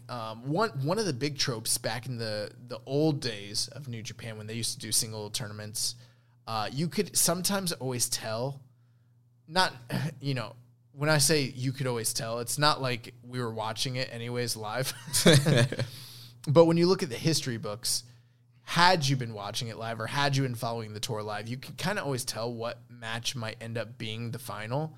Because if you had two big stars that were both like favored, and then they do like a 3-minute double DQ or double count out or something like that, it's a big indicator that they're trying to protect the match for later, and they would just like blow it. You know, they wouldn't want to blow it off by having a full on like actual match in the middle of that single block, if that makes sense. Yeah, definitely.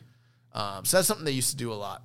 But what are you thinking here? I mean, this is kind of what I guess we would have figured pretty much the field would have looked like based on, you know, if they did have a 10-man block, I assume.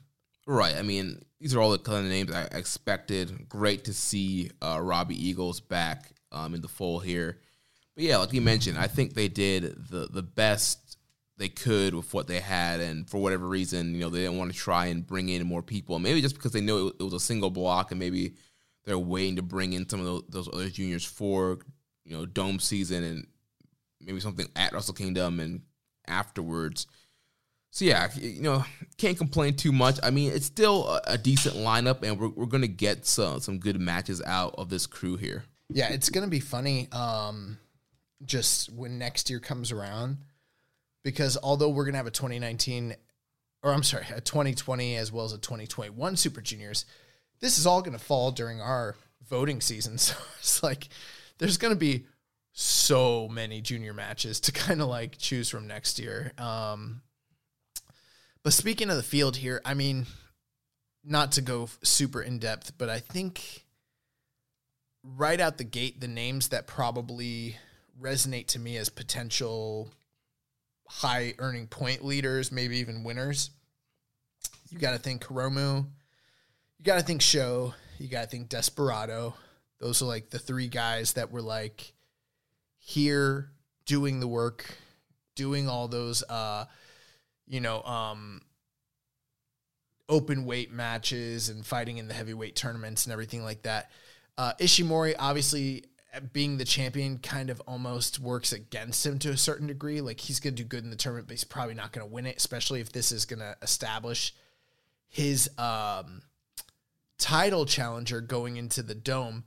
But that's another interesting thing. This is like a month before the Tokyo Dome, so whoever ends up winning is already going to have fought him during Super Juniors just the previous month, you know? Right. And that's not always the case with Super Juniors when there's two blocks. That's right. You know? Yeah, normally you're getting a protected title match there at the Best Super Junior Finals. Right. And again, this can kind of play into the whole double, you know, nights at the Tokyo Dome, where you could have somebody who wins and loses to Ishimori during the tournament, but he wins the whole tournament and faces Ishimori one night. And you could have somebody who pins Ishimori in the tournament, doesn't win, and feels he has a right to challenge Ishimori to set up another challenge. If they wanted to go that way, that's a possibility. The other name that is an outside chance of winning, or maybe even favored, Robbie Eagles. I would say, from my money, the four guys to look out for as far as favorites: Desperado, Hiromu, Robbie Eagles, and Sho. Not to say that there isn't a chance for whoever they might want to push, but those are the guys that I'd be looking at pretty much. Yeah, and we will do a full kind of preview and breakdown leading into this tournament and give our official predictions here. But we do have a lot of questions surrounding this tournament. First from Reddit user Rambone Slam Pig: is there anyone who you are surprised was not included in the Best of Super Junior field? Overall, I am satisfied with what we're getting, but I will admit that I wish Dragon Lee, Jonathan Gresham, and ACH were there, even though I understand why they could not be included. The only name, it starts and ends with Dragon Lee for me. I mean, you can throw ELP in there. Many of you know I'm not the biggest fan of El Phantasmo, but he's a big star in the group. But like Jeremy mentioned, ELP is going to be involved in something else coming up here that we're going to talk about, but no mention of Rhea Lee, like nothing. That's super concerning to me, especially with the reports of, potential WWE interest in him and his brother.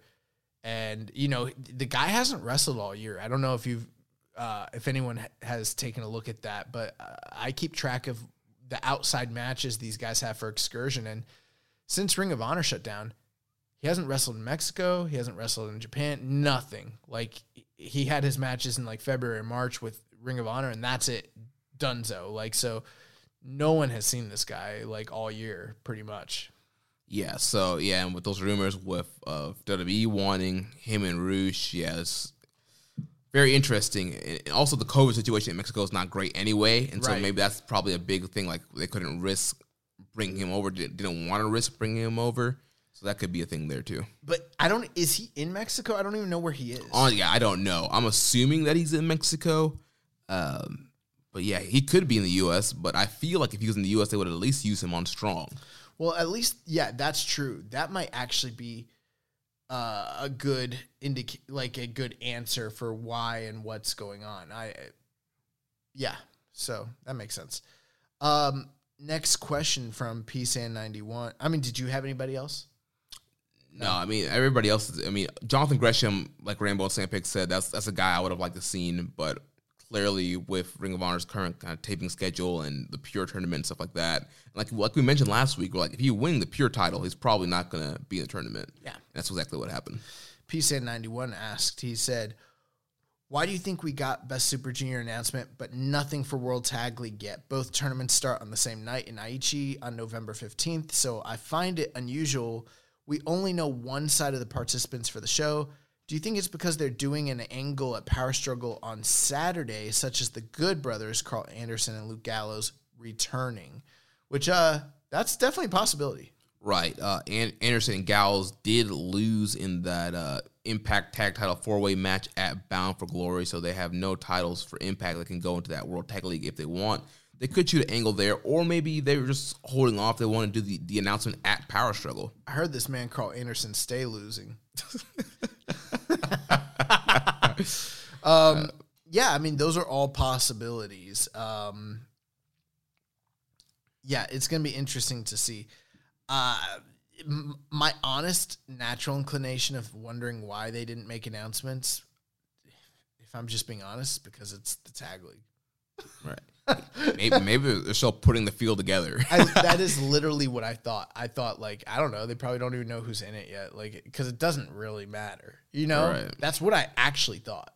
I wasn't thinking like, you know, the Good Brothers are coming in. They're trying to.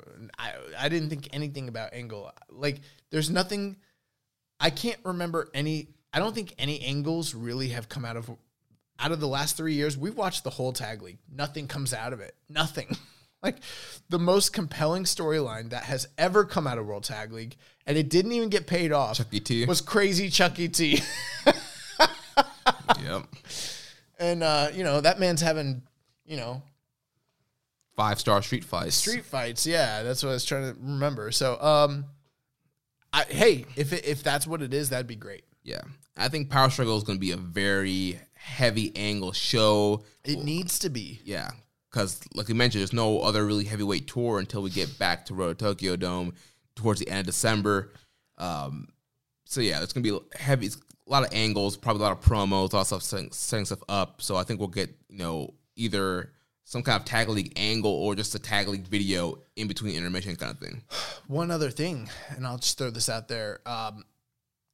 In the years past, Tag League kind of was an important tour in the sense that there were angles for the Tokyo Dome that were set up off of that tour.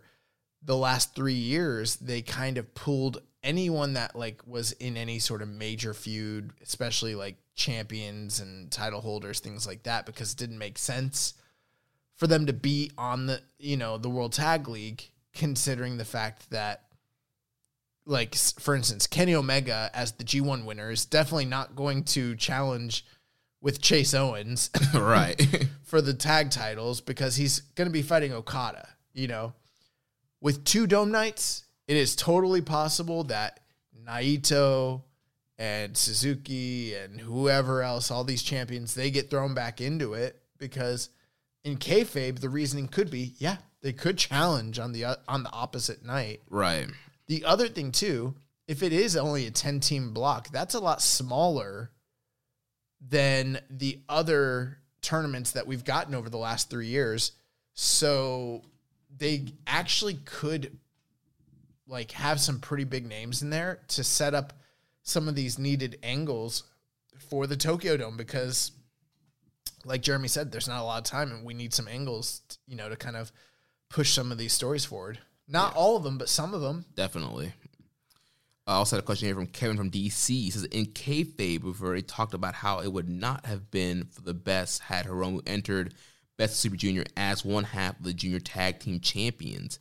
As covered previously, champions typically do not do as well when entering tournaments as compared to non-belt holders. With that said, does Hiromu stand out as a favorite, or do you see New Japan going with someone else to win Best of Super Juniors? Could this be Shoji? Will they strap the rocket to Master Wato? Could Doki main event both nights at the Tokyo Dome, along with New Year's Dash to boot? It's just that kind of year. He says it's just been that kind of year. Yeah. Okay. We're like Jeremy said, we're going to do a whole preview later, and I gave you my 4 favorites. I think Hiromu, just from a box office, bottom dollar standpoint, yeah, he makes the most sense. Like, he just does. One name I will present to you, I don't think he's going to win, but my Wato. Nah. I would love for them to push Robbie Eagles. Yeah. There's also the possibility, because it's a single block tournament, that they could do one of their famous triple threat / 4-ways. Oh my gosh, yeah. Based off of the outcome of the tournament. If Ishimori's out here dropping 2 or 3 losses, or let's say he drops 2 losses and then one other guy who he beat wins the block, they might just be like, I get a title shot. Well, what about us 2? We beat that man. Right. All right. 4-way. 4-way. Yeah, that could possibly happen. Another guy, definitely, I think you mentioned earlier too, Desperado. Last year, I think he was set to have a great Best Super Juniors. Also, he had the broken jaw, missed the tournament. So this could be, a highlight tournament for him. But I see him as like the Sonata.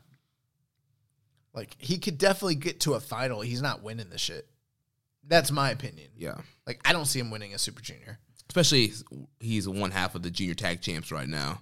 Well, yeah, but he's Desperado. He's an upper mid-card junior. Yeah. Like, unless they're trying to elevate him. They're not. The elevation would be getting to the finals of a Super Junior. Getting to the finals of a Super Junior would be like a huge fucking elevation for the guy. Yeah. Mm-hmm. He's never won a title. I mean, like, I'm not crazy here. Like, it's Desperado. I like Desperado a lot, but he's not winning the Super Juniors.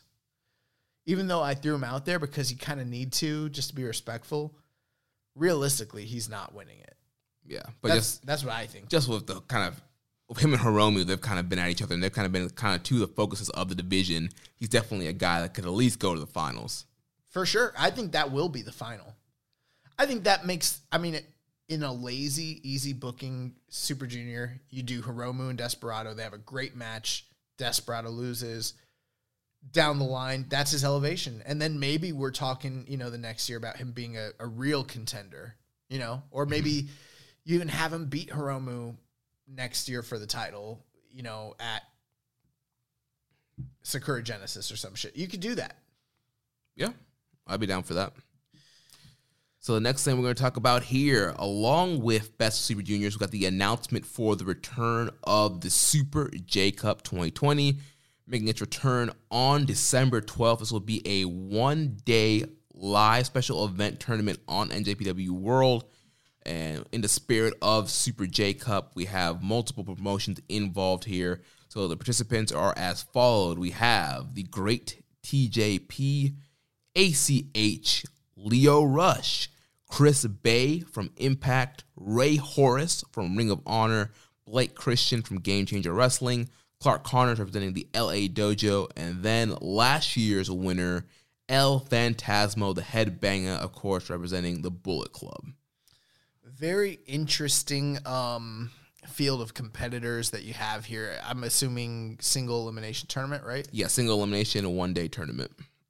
Is this going to air as part of Strong, or is this different? No, this is airing on a Saturday, December 12th. This will be a live event, standalone from Strong Live, single-day tournament. Okay. It's just interesting, you've got guys who are definitely appearing, Has Lio Rush been appearing on Strong? No, he has not. This will be his first New Japan appearance. Okay. So ACH and TJP are the two that are mainly making appearances along with Blake Christian. But realistically, out of this whole field, the only two true New Japan guys are Clark Connors and El Phantasmo. Correct. And there's 8 guys? Yes. So you got 6 that are, either freelancers or indie guys. I mean, that's very different from the J Cup that we got last year. That was almost completely comprised of. It was pretty much all New Japan guys. And this is a lot of, people that we would have hoped to have maybe seen overseas for Super Juniors. So maybe because of the travel restrictions and stuff, some of these guys, they would have liked to have been included, but they couldn't. So this is kind of like the compromise, I'm guessing. Right. In a way, maybe this is like the second block in a way over here. I was in the shower today and I thought, well, what if the winner of this tournament and the winner of that tournament end up fighting? Is that a possibility? Like on one night, you have the J Cup winner and the Best Super Junior winner face off, and the winner faces Taiji the next night? Especially if it's Phantasmo. That would make a lot of sense. Especially if it's Hiromu and El Phantasmo, and then you have Ishimori as the champion.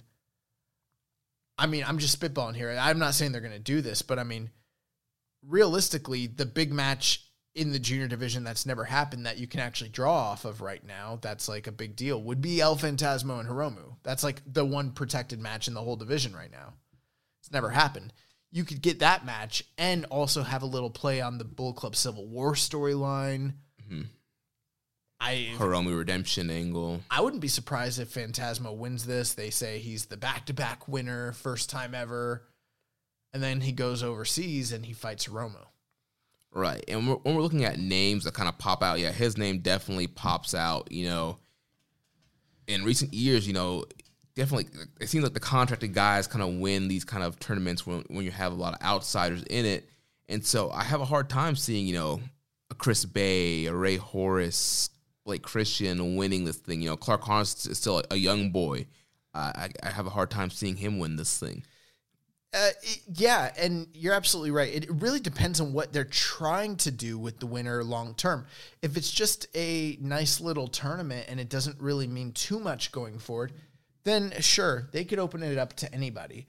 If the idea is to maybe build a new star that is not yet established, someone that they maybe plan to sign or have future hopes on, like an ACH, like a Lio Rush or something like that, sure, they could go that way. But I think the safe bet is they just go with El Phantasmo. Right. That's like New Japan style. It's just what they kind of do.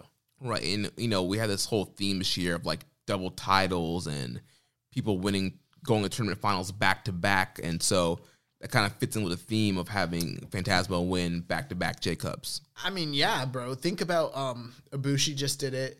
But even in the tag leagues, like LIJ went several years back to back. Roppongi 3K and Junior Tag League. Juniors. Yeah, exactly. So I mean, it's even it feel like he's never won it, but Okada almost repeated, Sonata almost did.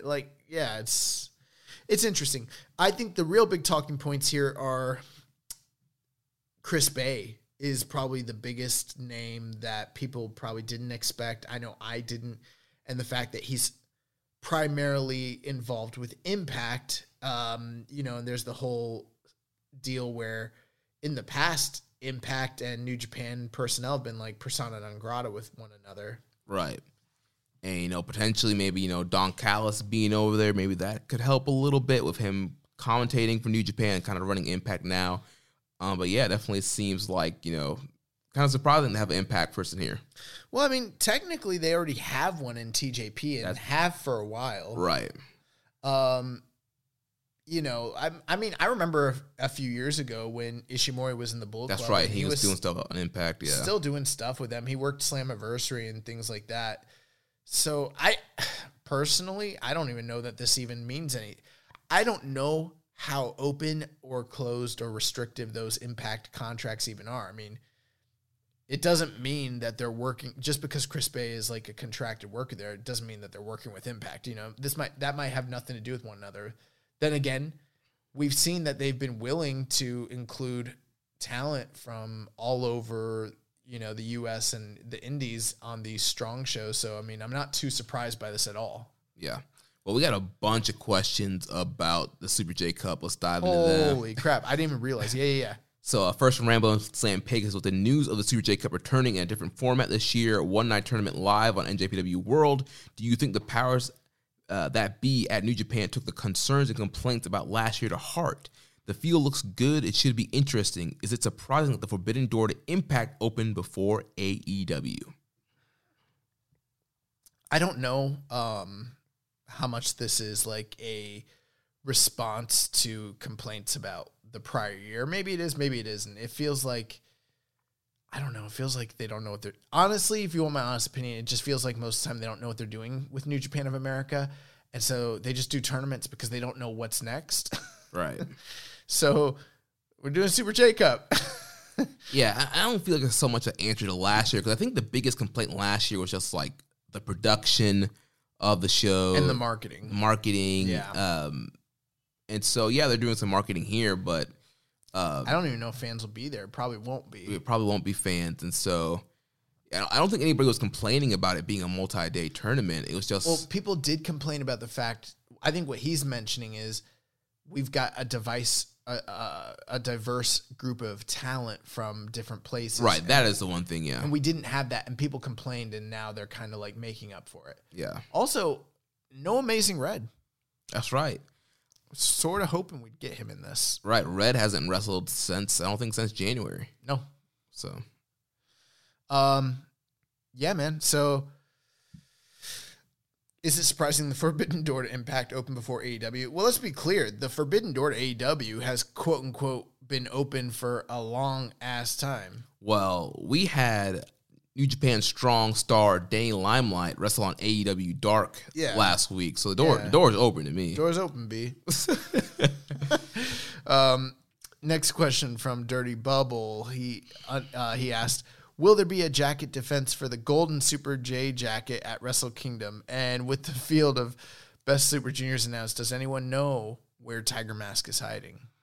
He is hiding in the same place that Ren Narita is hiding.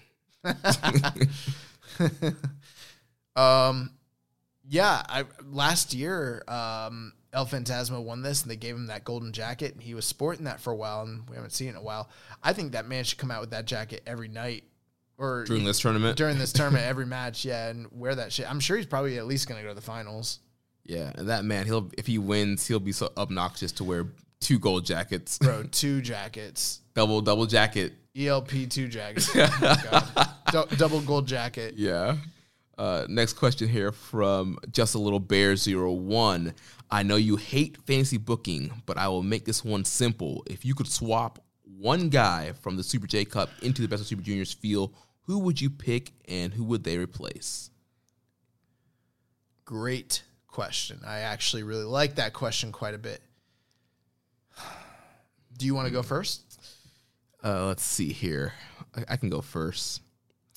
So if I was going to put one guy into the Super Junior field, I think I would pick Leo Rush, and I would swap out Leo Rush for Kanemaru. Okay. Yeah. Interesting. That's interesting. Why?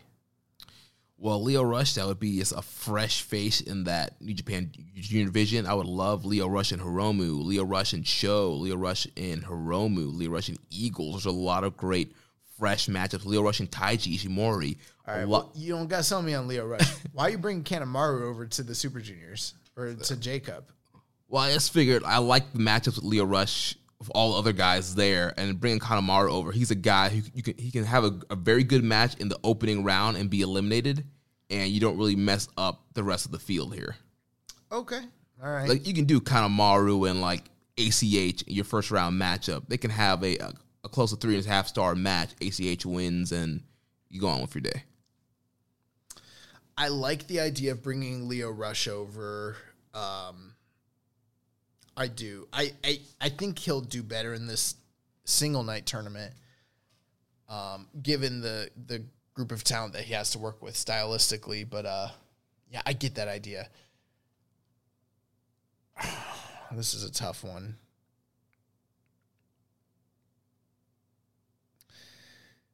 You know, some people are not going to like this answer, but I'm just trying to think of like what's an exciting thing I could do. So all booking aside, because it's fantasy, I say fuck it. Let's switch Hiromu Takahashi with ELP. Wow. Put ELP in this shit. Okay. Leave him with Super Juniors. You know, he's never won it. Let's bring Hiromu over. Let's see Hiromu work with this group of boys and see how that shit goes. Get a Super J Cup under his belt. Yeah. Why not? It's not real. Just like wrestling. Hey. Oh. Calm down, sir. Kayfabe. Next. Oh, my comment on Reddit got 5 upvotes. 6 upvotes. This is crazy. What you comment on? Someone was asking if LIJ would be considered a heel stable. So I gave them the breakdown of what the stables actually are. So next question here from EMJ Does PR says, is Chris Bay opening the real Forbidden Door? And an early prediction for J Cup winner. Yeah, we already talked about that, but that's funny. I think ELP's winning. Yeah, ELP. It makes that's on paper it looks like the most sense to me. I mean, they could push whoever though. Realistically, Yeah. I guess it depends on what they plan to do long term. I wouldn't be surprised if like ACH won. That would be cool. Next question from Topher Lamb. He said, who surprised you the most out of the Super J Cup entries? For me, it was Chris Bay, mainly because they have highlighted that he's from Impact, and I thought that there's no relationship there because of Okada Gate. And he does bring up a great point. Yes, like I mentioned, we don't really know the situation, but the fact that they have highlighted. Right, they threw that logo on there. Yeah. And it's interesting, too, because they've got Ray Horace, who is working in ROH, and they've kind of highlighted that he's from ROH, and then they've highlighted that Blake Christian's from GCW, which is kind of weird, too, because Blake Christian's been working strong. Right, it's not like it's his first time. Yeah, so it's interesting, but I like it. It's also with TJP, ACH, and Lio Rush. What do they just have them as freelancers? Yeah, they didn't put any logos up for those guys. So they haven't put up like a line mark for anybody, really. No. Huh. Interesting. Yeah, I mean, I think for everybody, Chris Bay is the most surprising one. Yeah, I did not see that. I mean, I didn't see another Jacob coming, but then I definitely wouldn't have a picture that Chris Bay, of all people, would have been in it. And he's great. Yeah, he's awesome. I think someone that many people maybe are not counting as being like someone who's going to really impress. I think Ray Horace is awesome. Yes, I love Ray Horace. I don't know why this guy doesn't get as much buzz as your Ray Horace is fucking Ryu awesome. Lees, your Banditos. Like Ray Horace is raw as hell. We've seen him live before, and we see plenty of his matches on Ring of Honor and otherwhere. And bro, I've been watching him since Lucha Underground for years. Lucha Underground. Yeah, dude, Ray Horace is awesome, and I hope this is kind of a spotlight. I would love to see more Ray Horace in New Japan. Lio Rush is also another surprising one, too. So yeah, and he's been kind of freelancing. He's done some GCW shows. He was at the Collective. But I thought he wrestled his retirement match, quote unquote. No, he said he was back. He started taking bookings again. No, I know. But remember, he was doing his final show. Yeah, the final hour or whatever. Yeah. Dom Homie 101 asked, thoughts on the lineups of the best Super Juniors and Super J Cup. In your opinion, which lineup is better? What matches are you guys looking forward to in the Super Juniors? Any predictions for both tournaments? Also, thoughts on possibility that the winner of the Super J Cup winner could get a title shot in the second night of Wrestle Kingdom 15. It's a lot of questions. Yeah. In one question. Well, let's break it down. Which lineup do you think is better? I like the J Cup lineup better. I also like the J Cup better. A lot of purists are not going to like that answer. There's definitely talent in the Super Juniors, but the bottom line is the majority of the talent there has been booked for years as middle, upper middle, or lower. I can't remember the last time the majority of the people in this tournament even got a title shot for the IWGP title. So just from a purely kayfabe perspective, it's hard for me to get excited. There's very little star power, even though it's a talented group. On the Super J-Cup side, it's some of the best workers. ACH is the best unsigned talent in the whole world right now. There's just a lot more intrigue. There's a lot more excitement. As far as lineup, it's a better lineup. As far as how the tournament will play out, I can't say. The Super Juniors is going to be better, but that's because it's round robin. Right. This is a single elimination tournament. Those rarely deliver on the same level as a round robin tournament does. Especially you're having guys wrestle multiple times in the night. The finalists would have wrestled, 2 or 3 times in the same night? Yeah. The next thing he asked us, what match are you guys looking forward to in the Super Junior? So let's just throw out one big match that you're excited for. Hiromu Robbie Eagles. Oh, yeah. Especially with, I got to agree with you, especially considering the earlier part of the year where they were starting to tease a Robbie Eagles Hiromu match that we never really got. Right. For me, I'll just throw out, I think Desperado and Hiromu is like the one that people want to see, and I'm kind of there with you. Yeah. Being asked about predictions for both tournaments, we already kind of said ELP for Super J Cup. We'll hold off on our final prediction for Best of Super Juniors for next week. Hiromu B. Thoughts on the Super J Cup winner getting a shot on one of the nights at the Dome? That makes sense. I think that's a great way you could go. There's a lot of ways you could go, honestly. Yeah, it makes a lot of sense to me. Do you guys think that we'll ever see a Super J Cup on the level of the J Cup from 94, 95? Maybe. Probably not. It's a special time. Right. It's kind of hard to kind of recapture that magic. This one has some incredible talent. There's no crowd, so it's hard to say. But if they give them enough time, and those guys really work their asses off, who knows? This could really be a special tournament. It could be, yeah. I'm really looking forward to it. Thoughts on the Forbidden Door being reopened between New Japan and Impact? People are really preoccupied with this Impact thing. Yeah. Hey, if it opens, it opens. We do have a podcast here on the network, the 8-Bit Suplex, hosted by Sandy and Josh, and they do incredible coverage of Impact Wrestling. Yeah, so if you are big Impact fans, if you want to see that Forbidden Door open, you should open the Forbidden Podcast door and listen to 8-Bit Suplex with Josh number 2 and Sandy. A Blue 3 asked, who do you think are the most likely winners of Super Juniors and Super J Cup? I think we've kind of covered all that. Let's go to the news. Yep. So in other news, it came out that New Japan is setting a 20,000 capacity limit for both nights of Wrestle Kingdom 15. What are your thoughts about that? Yeah, it makes sense. Super J-Cast's been kind of projecting that they'd heard that for a few episodes now, so it's not something that's completely been out of the zeitgeist, but it's just recently been confirmed as of last week. So, they're trying the best they can. I think that's part of the reason why they're doing 2 nights is, I think they will sell out both nights. We're going back to the early, to the mid 2010s, 20,000 capacity. But I think that's great as long as they can do it safely, responsibly. But yeah, they're essentially getting the same revenue for 2 nights of the Tokyo Dome as they would have gotten for 1 night. Right. But double the cost.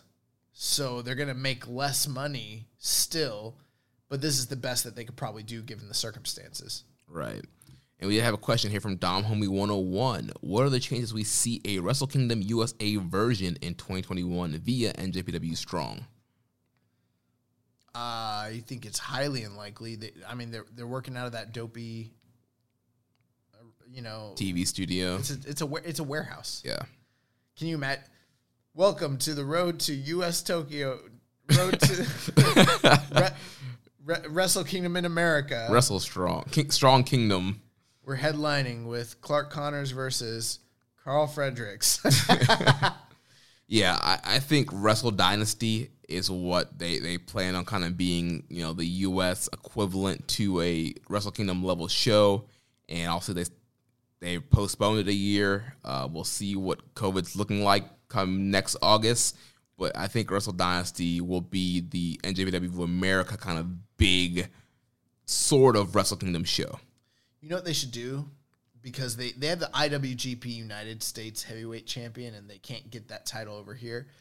They need some sort of belt, so they could do the never openweight United States Heavyweight Championship.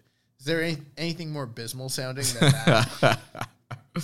Oh, man. It'll be a red, white, and blue strap. Yeah. And it'll have Trump hair. In other news, on the plate. In other news, New Japan ended up profitable for the 2019-2020 fiscal year that ends on July 31st with roughly $2 million in profits. The company was on the verge of setting its record in January after the 2 successful Tokyo Dome shows. The company operated in the red from when it shut down events in February and likely still is given the huge declines in live attendance by playing at 30 to 40% capacity.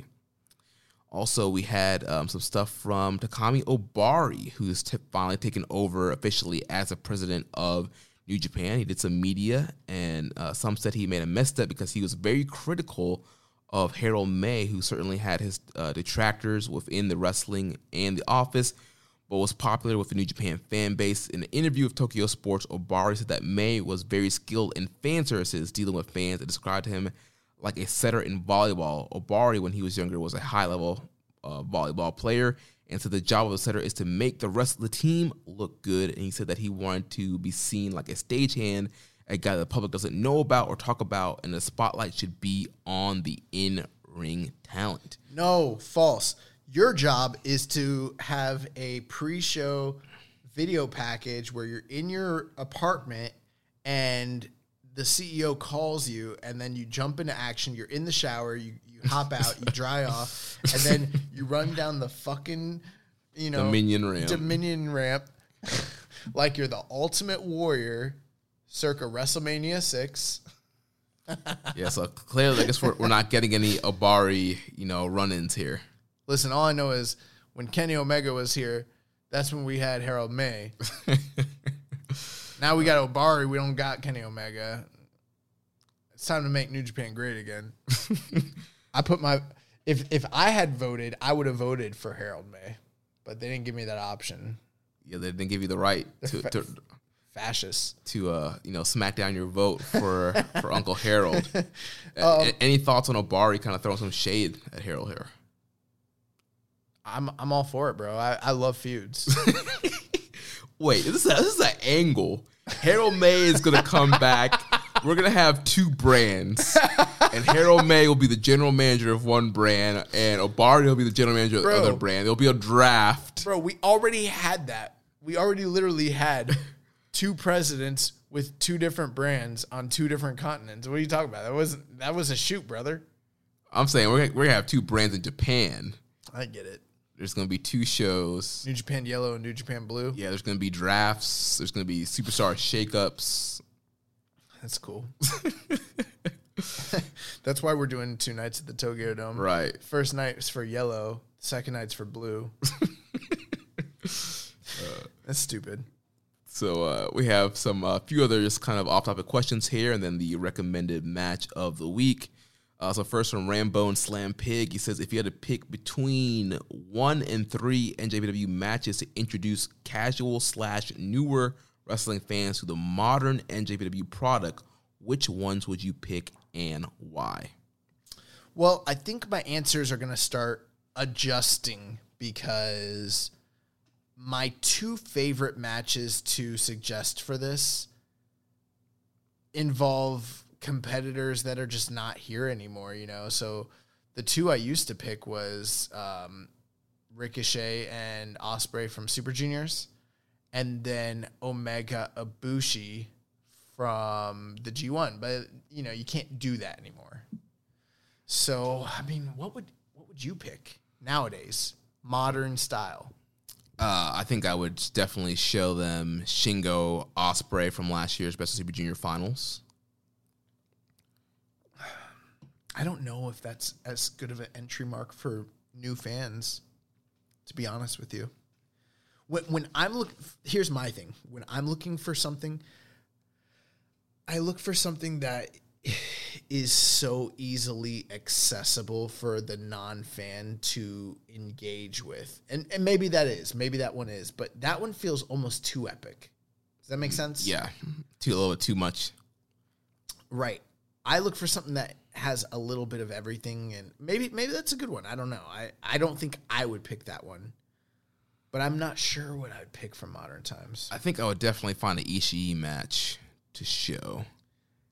If they are keen on the violence. Some people are not keen on the violence. Right. I think that's a key thing, too. It kind of depends, like, what they're back. Like, are they completely new wrestling fans? Have they had any experience with wrestling? Have they watched, like, WWE or Impact or Ring of Honor? Like, what's their kind of... If I was going to show someone who is really keen on the violence and they just never seen anything, I would show them, like, one of the Ibushi, Ishii matches from the past couple years. If it's a UFC fan, maybe, and they're, like, really strong hitting kind of thing. Or like the lapsed wrestling fan, like they watched it years ago and they just can't get into like the new stuff.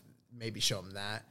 But for something that's like technically dazzling, maybe Hiromu and Ospreay's not a bad place to take him, because that one is just really incredible. Mm-hmm. From which Hiromu Ospreay? From the most recent one from Tokyo Dome. Yeah. I like to show people big show matches with big atmospheres, just to kind of give them a vibe. That's something that they're more accustomed to if they've seen WWE or AEW. And I like to show them something that is flippy-do, but also has good striking, something that kind of just has a little bit of everything, Yeah. That's kind of why I liked to pick Ibushi and Omega. Because that match... It was like a mix. You had the striking, you had the flips. It had everything. The story, yeah. It had everything. And that was a good entry point. Yeah, I don't know. I think most, like, from a modern standpoint, that's one I would pick, is Ospreay and Hiromu. Two big stars, big stage, great match, easy story. Yeah. Maybe Hiromu Ryuli. Maybe. Possibly. I don't know if I'd pick that one, but yeah, maybe. Next question here from Highest Fly Flow. What are your thoughts on Kevin Kelly's Destino call? I saw a lot of people on the Reddit criticize it, but I don't think it's as bad as they make it out to be. Yeah, fuck people who don't like that Destino call. What the fuck? Destino! Bro, it's incredible. It's just like soccer. Like, I bet those people want to build a wall or some shit. Keep out all us Mexicans. I don't know. You don't like soccer? You don't like the world sport? You don't like Kevin Kelly? The voice of a generation? My God. The voice of New Japan? Yeah, I don't know. I don't get it. I love it. I like it. Yeah, it definitely adds to the move and just to the moment. And bro, as fucking mid as Naito's been over the past years, he needs something to spruce That's him been up. a highlight. That's a highlight. Why y'all hating me? Fuck out of here. FOH season. Next question from Reddit user Viking Pain. Non-New Japan related question, but I'm pretty sure you guys have seen that viral clip of the guy jumping off the turnbuckle and snapping both of his legs in half. And I was wondering, since Young Boy is trained to be a wrestler, did he do something wrong or was it a complete freak accident?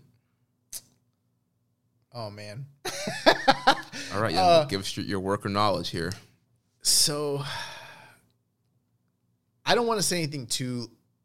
Obviously, this was a terrible incident that resulted in a horrendous injury, and the guy in question might be facing... I was hearing at one point it was double, but then now it sounds like maybe only a single amputation. Single father of one, I think I've been seeing some of those reports. No health insurance, over $200K in medical bills. When I saw that clip and I thought about myself, my stomach dropped. I'm not gonna lie, bro. It made me nervous. But like, here's one thing I will say, and this is just my own personal antidote. I don't do stuff like that yet. I do like some dive rolls and flip bumps and things that are somewhat risky, but I'm doing them in very safe, controlled environments with strength and training and spotting and everything like that. But the one time I did go up top for a high risk thing during a training class, it was late at class, and we pulled out a crash pad. Mm-hmm. We have an awesome crash pad. Like the crash pad that we use at the Side Dojo is the same official one that they use for AEW. So it's high end. It's awesome. And I've never done anything high risk. So like I was like, Matt, what can I do? And he's like, get on the second rope and you could do like a dive. Or no, I'm sorry. A splash. Like a splash. And I was, all right, cool. I was like, I'm going to do a splash. No big deal. I've done splashes. Bro, I got up on the second rope. It is so fucking scary. It is so high up there. And like, for you guys that don't know, I'm a big guy. Like, I'm not like huge in wrestling terms, but I'm like almost 6'3". On the Florida Indies, you're huge. On the Florida Indies, they call me big man, bro. You know how weird? I don't even see myself as that big, and like I'll be training with guys and like, big man, get over here. And it's funny too because I trained with Rob Terry, the freak, the genetic freak, and that's a big man. This is the biggest man I ever saw in my life, bro. But so I can only imagine like what coming off the second rope for real feels like. But here's some problems I saw in that video. Number one, and I hate to criticize because, again, this was horrendous, but these were problems. Number one, I don't know if you saw the weight of the wrestler in question. Severely overweight. This was not a genetic specimen or someone that you would imagine coming off of a top rope in any sort of circumstance except in a backyard wrestling environment, which is what this was. So that's your first thing. The second thing, his legs were tiny. So like the weight to leg ratio, like something was bound to happen. The other thing too, I think there was a problem with him turning, you know? It's like if you're not, I don't know, trained or, you know, have strong legs and your upper body is so big like that, and you're not only are you like jumping off the ropes, but you're also turning. I mean, that's added torque. I mean, these are physics. Right. Maybe there could be other things at play that we don't know about, like bone, you know, density deficiencies, things like that. I don't know. Another thing, it looked like his legs were locked. Like just straight locked. Like, you know, usually when you come off of when there's impact, I mean, you need to have that force go somewhere, and if your legs are locked, it's gonna jolt up into your legs. I think that might have been part of it. But the one thing I haven't seen anybody talk about is how shitty that ring looked. Yeah, it looked like a cheap like backyard wrestling ring. Like, bro, that ring looked. I mean, I've never been in a really nice ring. I've only been in a training ring that is probably we're gonna be upgrading our ring because it's not up to snuff. Even still, like this one was like barely off the ground. There was no padding whatsoever. It was just boards, and that I don't know. It didn't make a lot of sound. That looked to me, personally speaking, like it was a stiff ass fucking ring. Yeah. And part of the deal is like the reason why there's you know, a canvas and a mat over the ring is so that when the boards disperse weight, the force of it can go into the pad itself, you know? Like that motion has to have somewhere to go. But if you just have a bunch of boards packed tightly next to each other on pieces of metal like that, I don't know, man. It just seems like the whole thing was a recipe for disaster. And dude, no one reacted. The guy no one was watching because he broke his legs and like he fell over, and you hear like one person, I think it hurt his legs. Right. And the referee's watching. The referee doesn't do shit. No sell. Nobody did anything. There was like 3 people in the ring, the guy in question included, and no one else, like from the outside, I don't even know if there was anyone in the audience, what I'm saying. Right. Like, I don't know what this was. Mud show. It was a mud show. And the one funny thing is, to me, when I look at this guy, I just say backyarder, you know? Right. Because he got hurt so bad, and no one wants to be, like, derogatory, and I'm not trying to be derogatory, I'm just telling the truth. Every single website that is talking about it, do you know what they're labeling him as? No. Amateur wrestler. Because no one wants to say he's a pro wrestler, because he's clearly not professional. Right. But no one wants to be like this shitty backyard wrestler, broke his leg, because that sounds disrespectful. So, bro, they're calling him a fucking amateur wrestler. That ain't no amateur wrestler. I've never seen it. That man ain't no shooter. Bro, I've never seen an amateur wrestler that looked like that.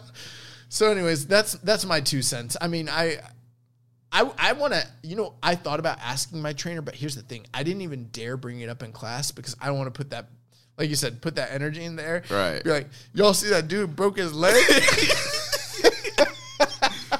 And then today we're practicing jumping off the top rope. Bro, because we do really dangerous things every day in class, and you just never know. I mean, we're very safe. I haven't seen anyone get hurt. I've never been hurt, but you just never know. So I don't want to be the guy being like, y'all see that dude break both of his fucking legs? Like, nah. One last thing.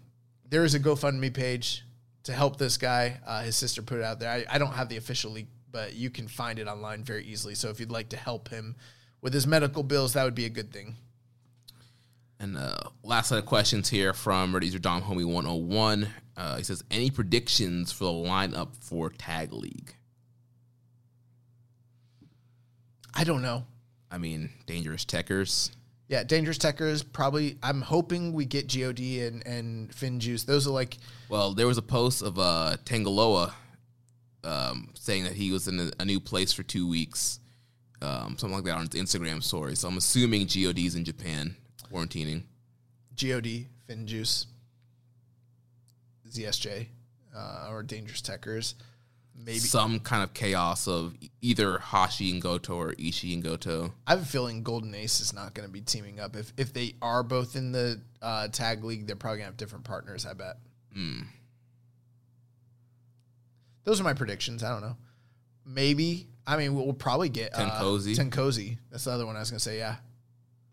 Yeah, you'll probably get those 4 guaranteed. Yeah. And then there'll be some other kind of random... Probably Bullet Club. Who's in Bullet Club that they can kind of throw in there? Chasing somebody. Who's chasing Yujiro?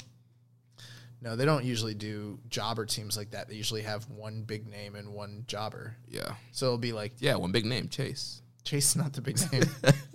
Chase is a pin eater, and Yujiro's a pin eater. I know. That's it. I don't know. He did have a non-wrestling question. What are Young Boy's thoughts on the Davis versus Cruz fight? What's next for both fighters? Thoughts on Davis fighting on pay-per-view? Could Tank Davis be the next big star in boxing? I didn't watch the Gervonta Davis Cruz fight, but I did see the knockout. I haven't been as plugged into boxing as I have been in years past. I love it. But Gervonta Davis is incredible. I would really like to see him fight. I mean, the fight everyone wants to see is him and Lomachenko. Obviously, Lomachenko just dropped the title to Teofimo Lopez, so there's something to work out there. But there's some other guys in the division. Haney's one. A couple other guys. I mean, lightweight's a stacked division. So for Cruz... incredible champion. He's never been stopped like this. This was probably the knockout of the year. It was devastating for him, but also I don't know that he belongs at lightweight. He might have been biting off a little bit too much. It does show that Davis is like the real deal, but we'll have to wait and see. I think Gervonta Davis could totally be a pay-per-view star, but he needs the right... I mean, this was a great fight for him and a great performance. This is a career best performance, but he needs the right guy. And I think long term, Lomachenko might be that next guy for him. Nice. Well, now it's time to move on to the recommended match of the week. So last week I recommended from November 3rd, 1986 from Korakuen Hall, Antonio Inoki and Kevin Von Erich versus Kengo Kimura and Keiji Muto. Very, very, very interesting match. To be honest with you, I didn't have a lot of historical context to this match. I tried to look it up online as far as like insight from other people. I think it's a pretty like underwatched match. I don't think that many people have seen it. But you know, the deal here basically, Keiji Muto, he's in his space lone wolf phase of his career. So it's 86. He hasn't even gone on excursion yet, essentially. And they're doing everything in their power to really push him. Usually he's like Inoki's like pin eater and, you know, his protege, but they find themselves on opposite ends here. And the one like glaring, you know, this thing's not like the others is Kevin Von Erich. And the match is very, very interesting.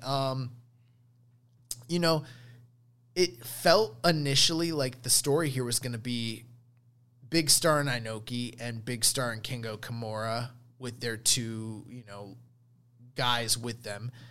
And if this was traditional New Japan booking, you would expect Keiji Muto to be the pin eater in a valiant effort, teaming with, you know, since he's kind of the young lion and you got two stars on the other side of things.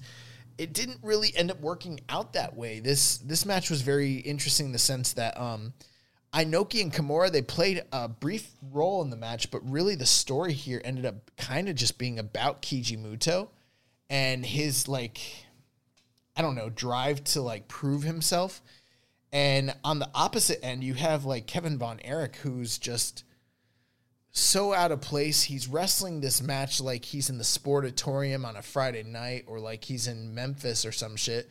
I don't like Kevin Von Erich as a wrestler. I think he's a great guy, you know, from what I understand, but like I've never been a fan of his stuff. Some people love it, but dude, mechanically, I think he's a terrible wrestler. I've always thought that. And not only that, but he's stiffing the fuck out of everybody in this match. He kind of seems lost. I mean, in some sense, it's cool because he's like doing things that you wouldn't sort of expect, which when wrestling's unpredictable, I can always appreciate that. But like, he doesn't know what's going on, so he's just fucking people up. Yeah. Like pretty much. Definitely a couple of sloppy spots from him there. And there's more than a couple of sloppy spots from him, but like, it's fine. You know, he's just going to brawl. But the gist of the story is at one point, Kevin Von Erich essentially puts the claw on Keiji Muto, and the crowd super into the claw. They're in Korakuen, and they fall to the outside, and he takes Muto's head and bashes it into the metal turnbuckle. And if you've ever watched 80s New Japan, you pretty much know if you go into that turnbuckle and there's a bunch of young boys around you to kind of crowd you, that's a blade job happening like right then and there. He comes up, pops up, and there's blood everywhere. I mean, this was a gusher. There's a reason they call it the Muto scale. And Kevin Von Erich just keeps putting the claw on him. And you kind of think it's a babyface and peril spot. You kind of think like Inoki and Kevin Von Erich are cutting him off. They're beating the shit out of him. You keep thinking he's going to get to Kengo Kimura for the big, you know, hot tag. Instead, what ends up happening is Kevin Von Erich is being cocky. He's being an asshole. He's starting to kind of like be like a kind of wrestle like a heel. He's not total heel, but he's being foreign dick. And then suddenly Keiji Muto just rolls him up with a freaking small package. And it's 1, 2, 3, and the match is over. And then, you know, afterwards, Von Erich is pissed. He's kicking him, and they're fighting. And then Kengo Kimura's trying to, like, be peacemaker. And Inoki's, like, trying to have a talk with Muto. And Muto's trying to show his fighting spirit. So they just keep fighting each other. And then Von Erich doesn't know what the fuck's going on. So he's just stiffing everybody. And the post-match brawl is great. It's total 80s New Japan territory style, like, brawling. They just fight everywhere. And that's it. That's the story. Some of the early, like, actual chain wrestling is very high level and very, very good. This is this match in the early parts is very emblematic of like what Inoki strong style actually was like. But yeah, I like this match a lot. I heard the guys from Voices of Wrestling like really pimp this hard. I'm not as high on it as them. I think it's like a fun TV-esque quality tag match that's like really interesting and unique, but I don't think it's like a great match or anything. Yeah, it's not like this epic, No, it's not. But it's awesome, and it's very fast-paced for the era, and very bloody, and very stiff, and I would recommend it. I mean, why not? It's not that long either. Yeah. It's a 20-minute video, and half of it's a brawl. Yeah, great post-match brawl. Yeah. So, yeah, I enjoyed it. I thought this was a really cool recommend. I'd never seen it before. You know me. I love Inoki. I'm all about Inoki all day. So, fuck yeah.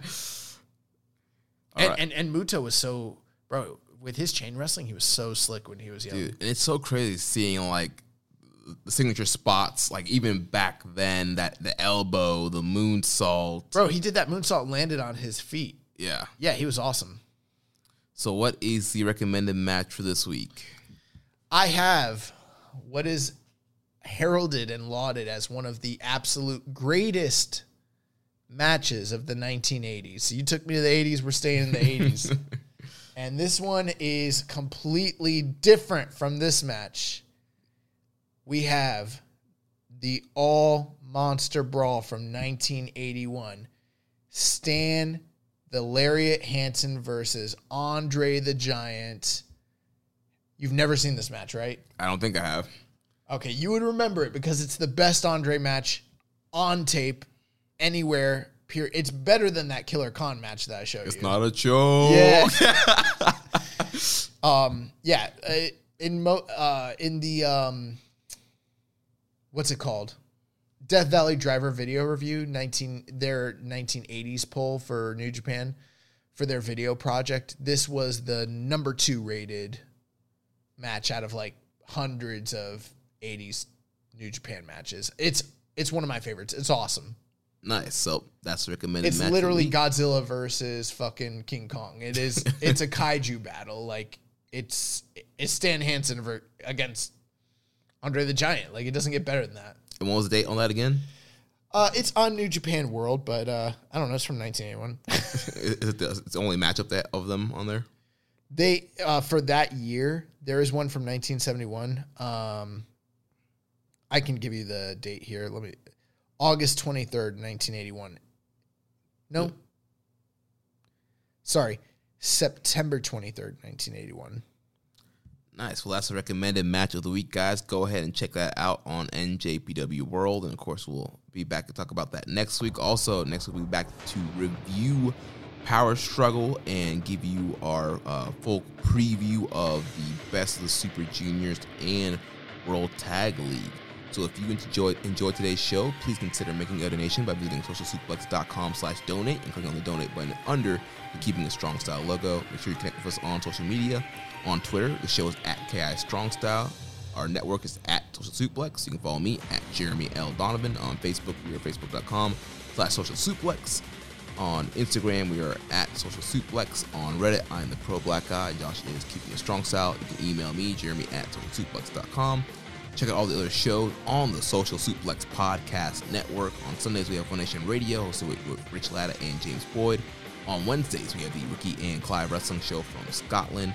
Every other Wednesday, we have Grown Men Watch This Shit with Jeremy Tate and Chris Bryan. On Thursdays, we have the Grave Consequences Podcast with Caleb Baldwin and Maserati.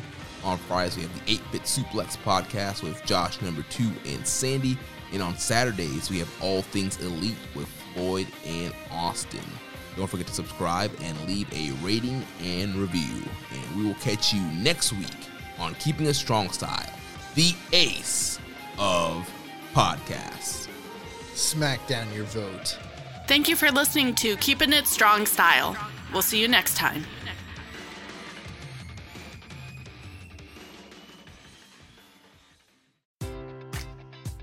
Enjoy all your favorite sports like never before at BetMGM. Sign up using code CHAMPION and receive up to $1,500 back in bonus bets if you don't win your first bet. When you register with BetMGM, you'll get instant access to a variety of parlay selection features, live betting options, and the best daily promotions in the business. And with BetMGM at your fingertips, every play and every game matters more than ever. Remember to use code CHAMPION and receive up to $1,500 back in bonus bets if you don't win your first bet. Place your money line, prop, or parlay bets with the king of sportsbooks today. BetMGM and GameSense remind you to play responsibly. See BetMGM.com for terms. 21 plus only. Virginia only. New customer offer. Subject to eligibility requirements. Rewards are non-withdrawable bonus bets that expire in 7 days. Gambling problem? Call 1-800-GAMBLER. Promotional offer not available in Washington, D.C.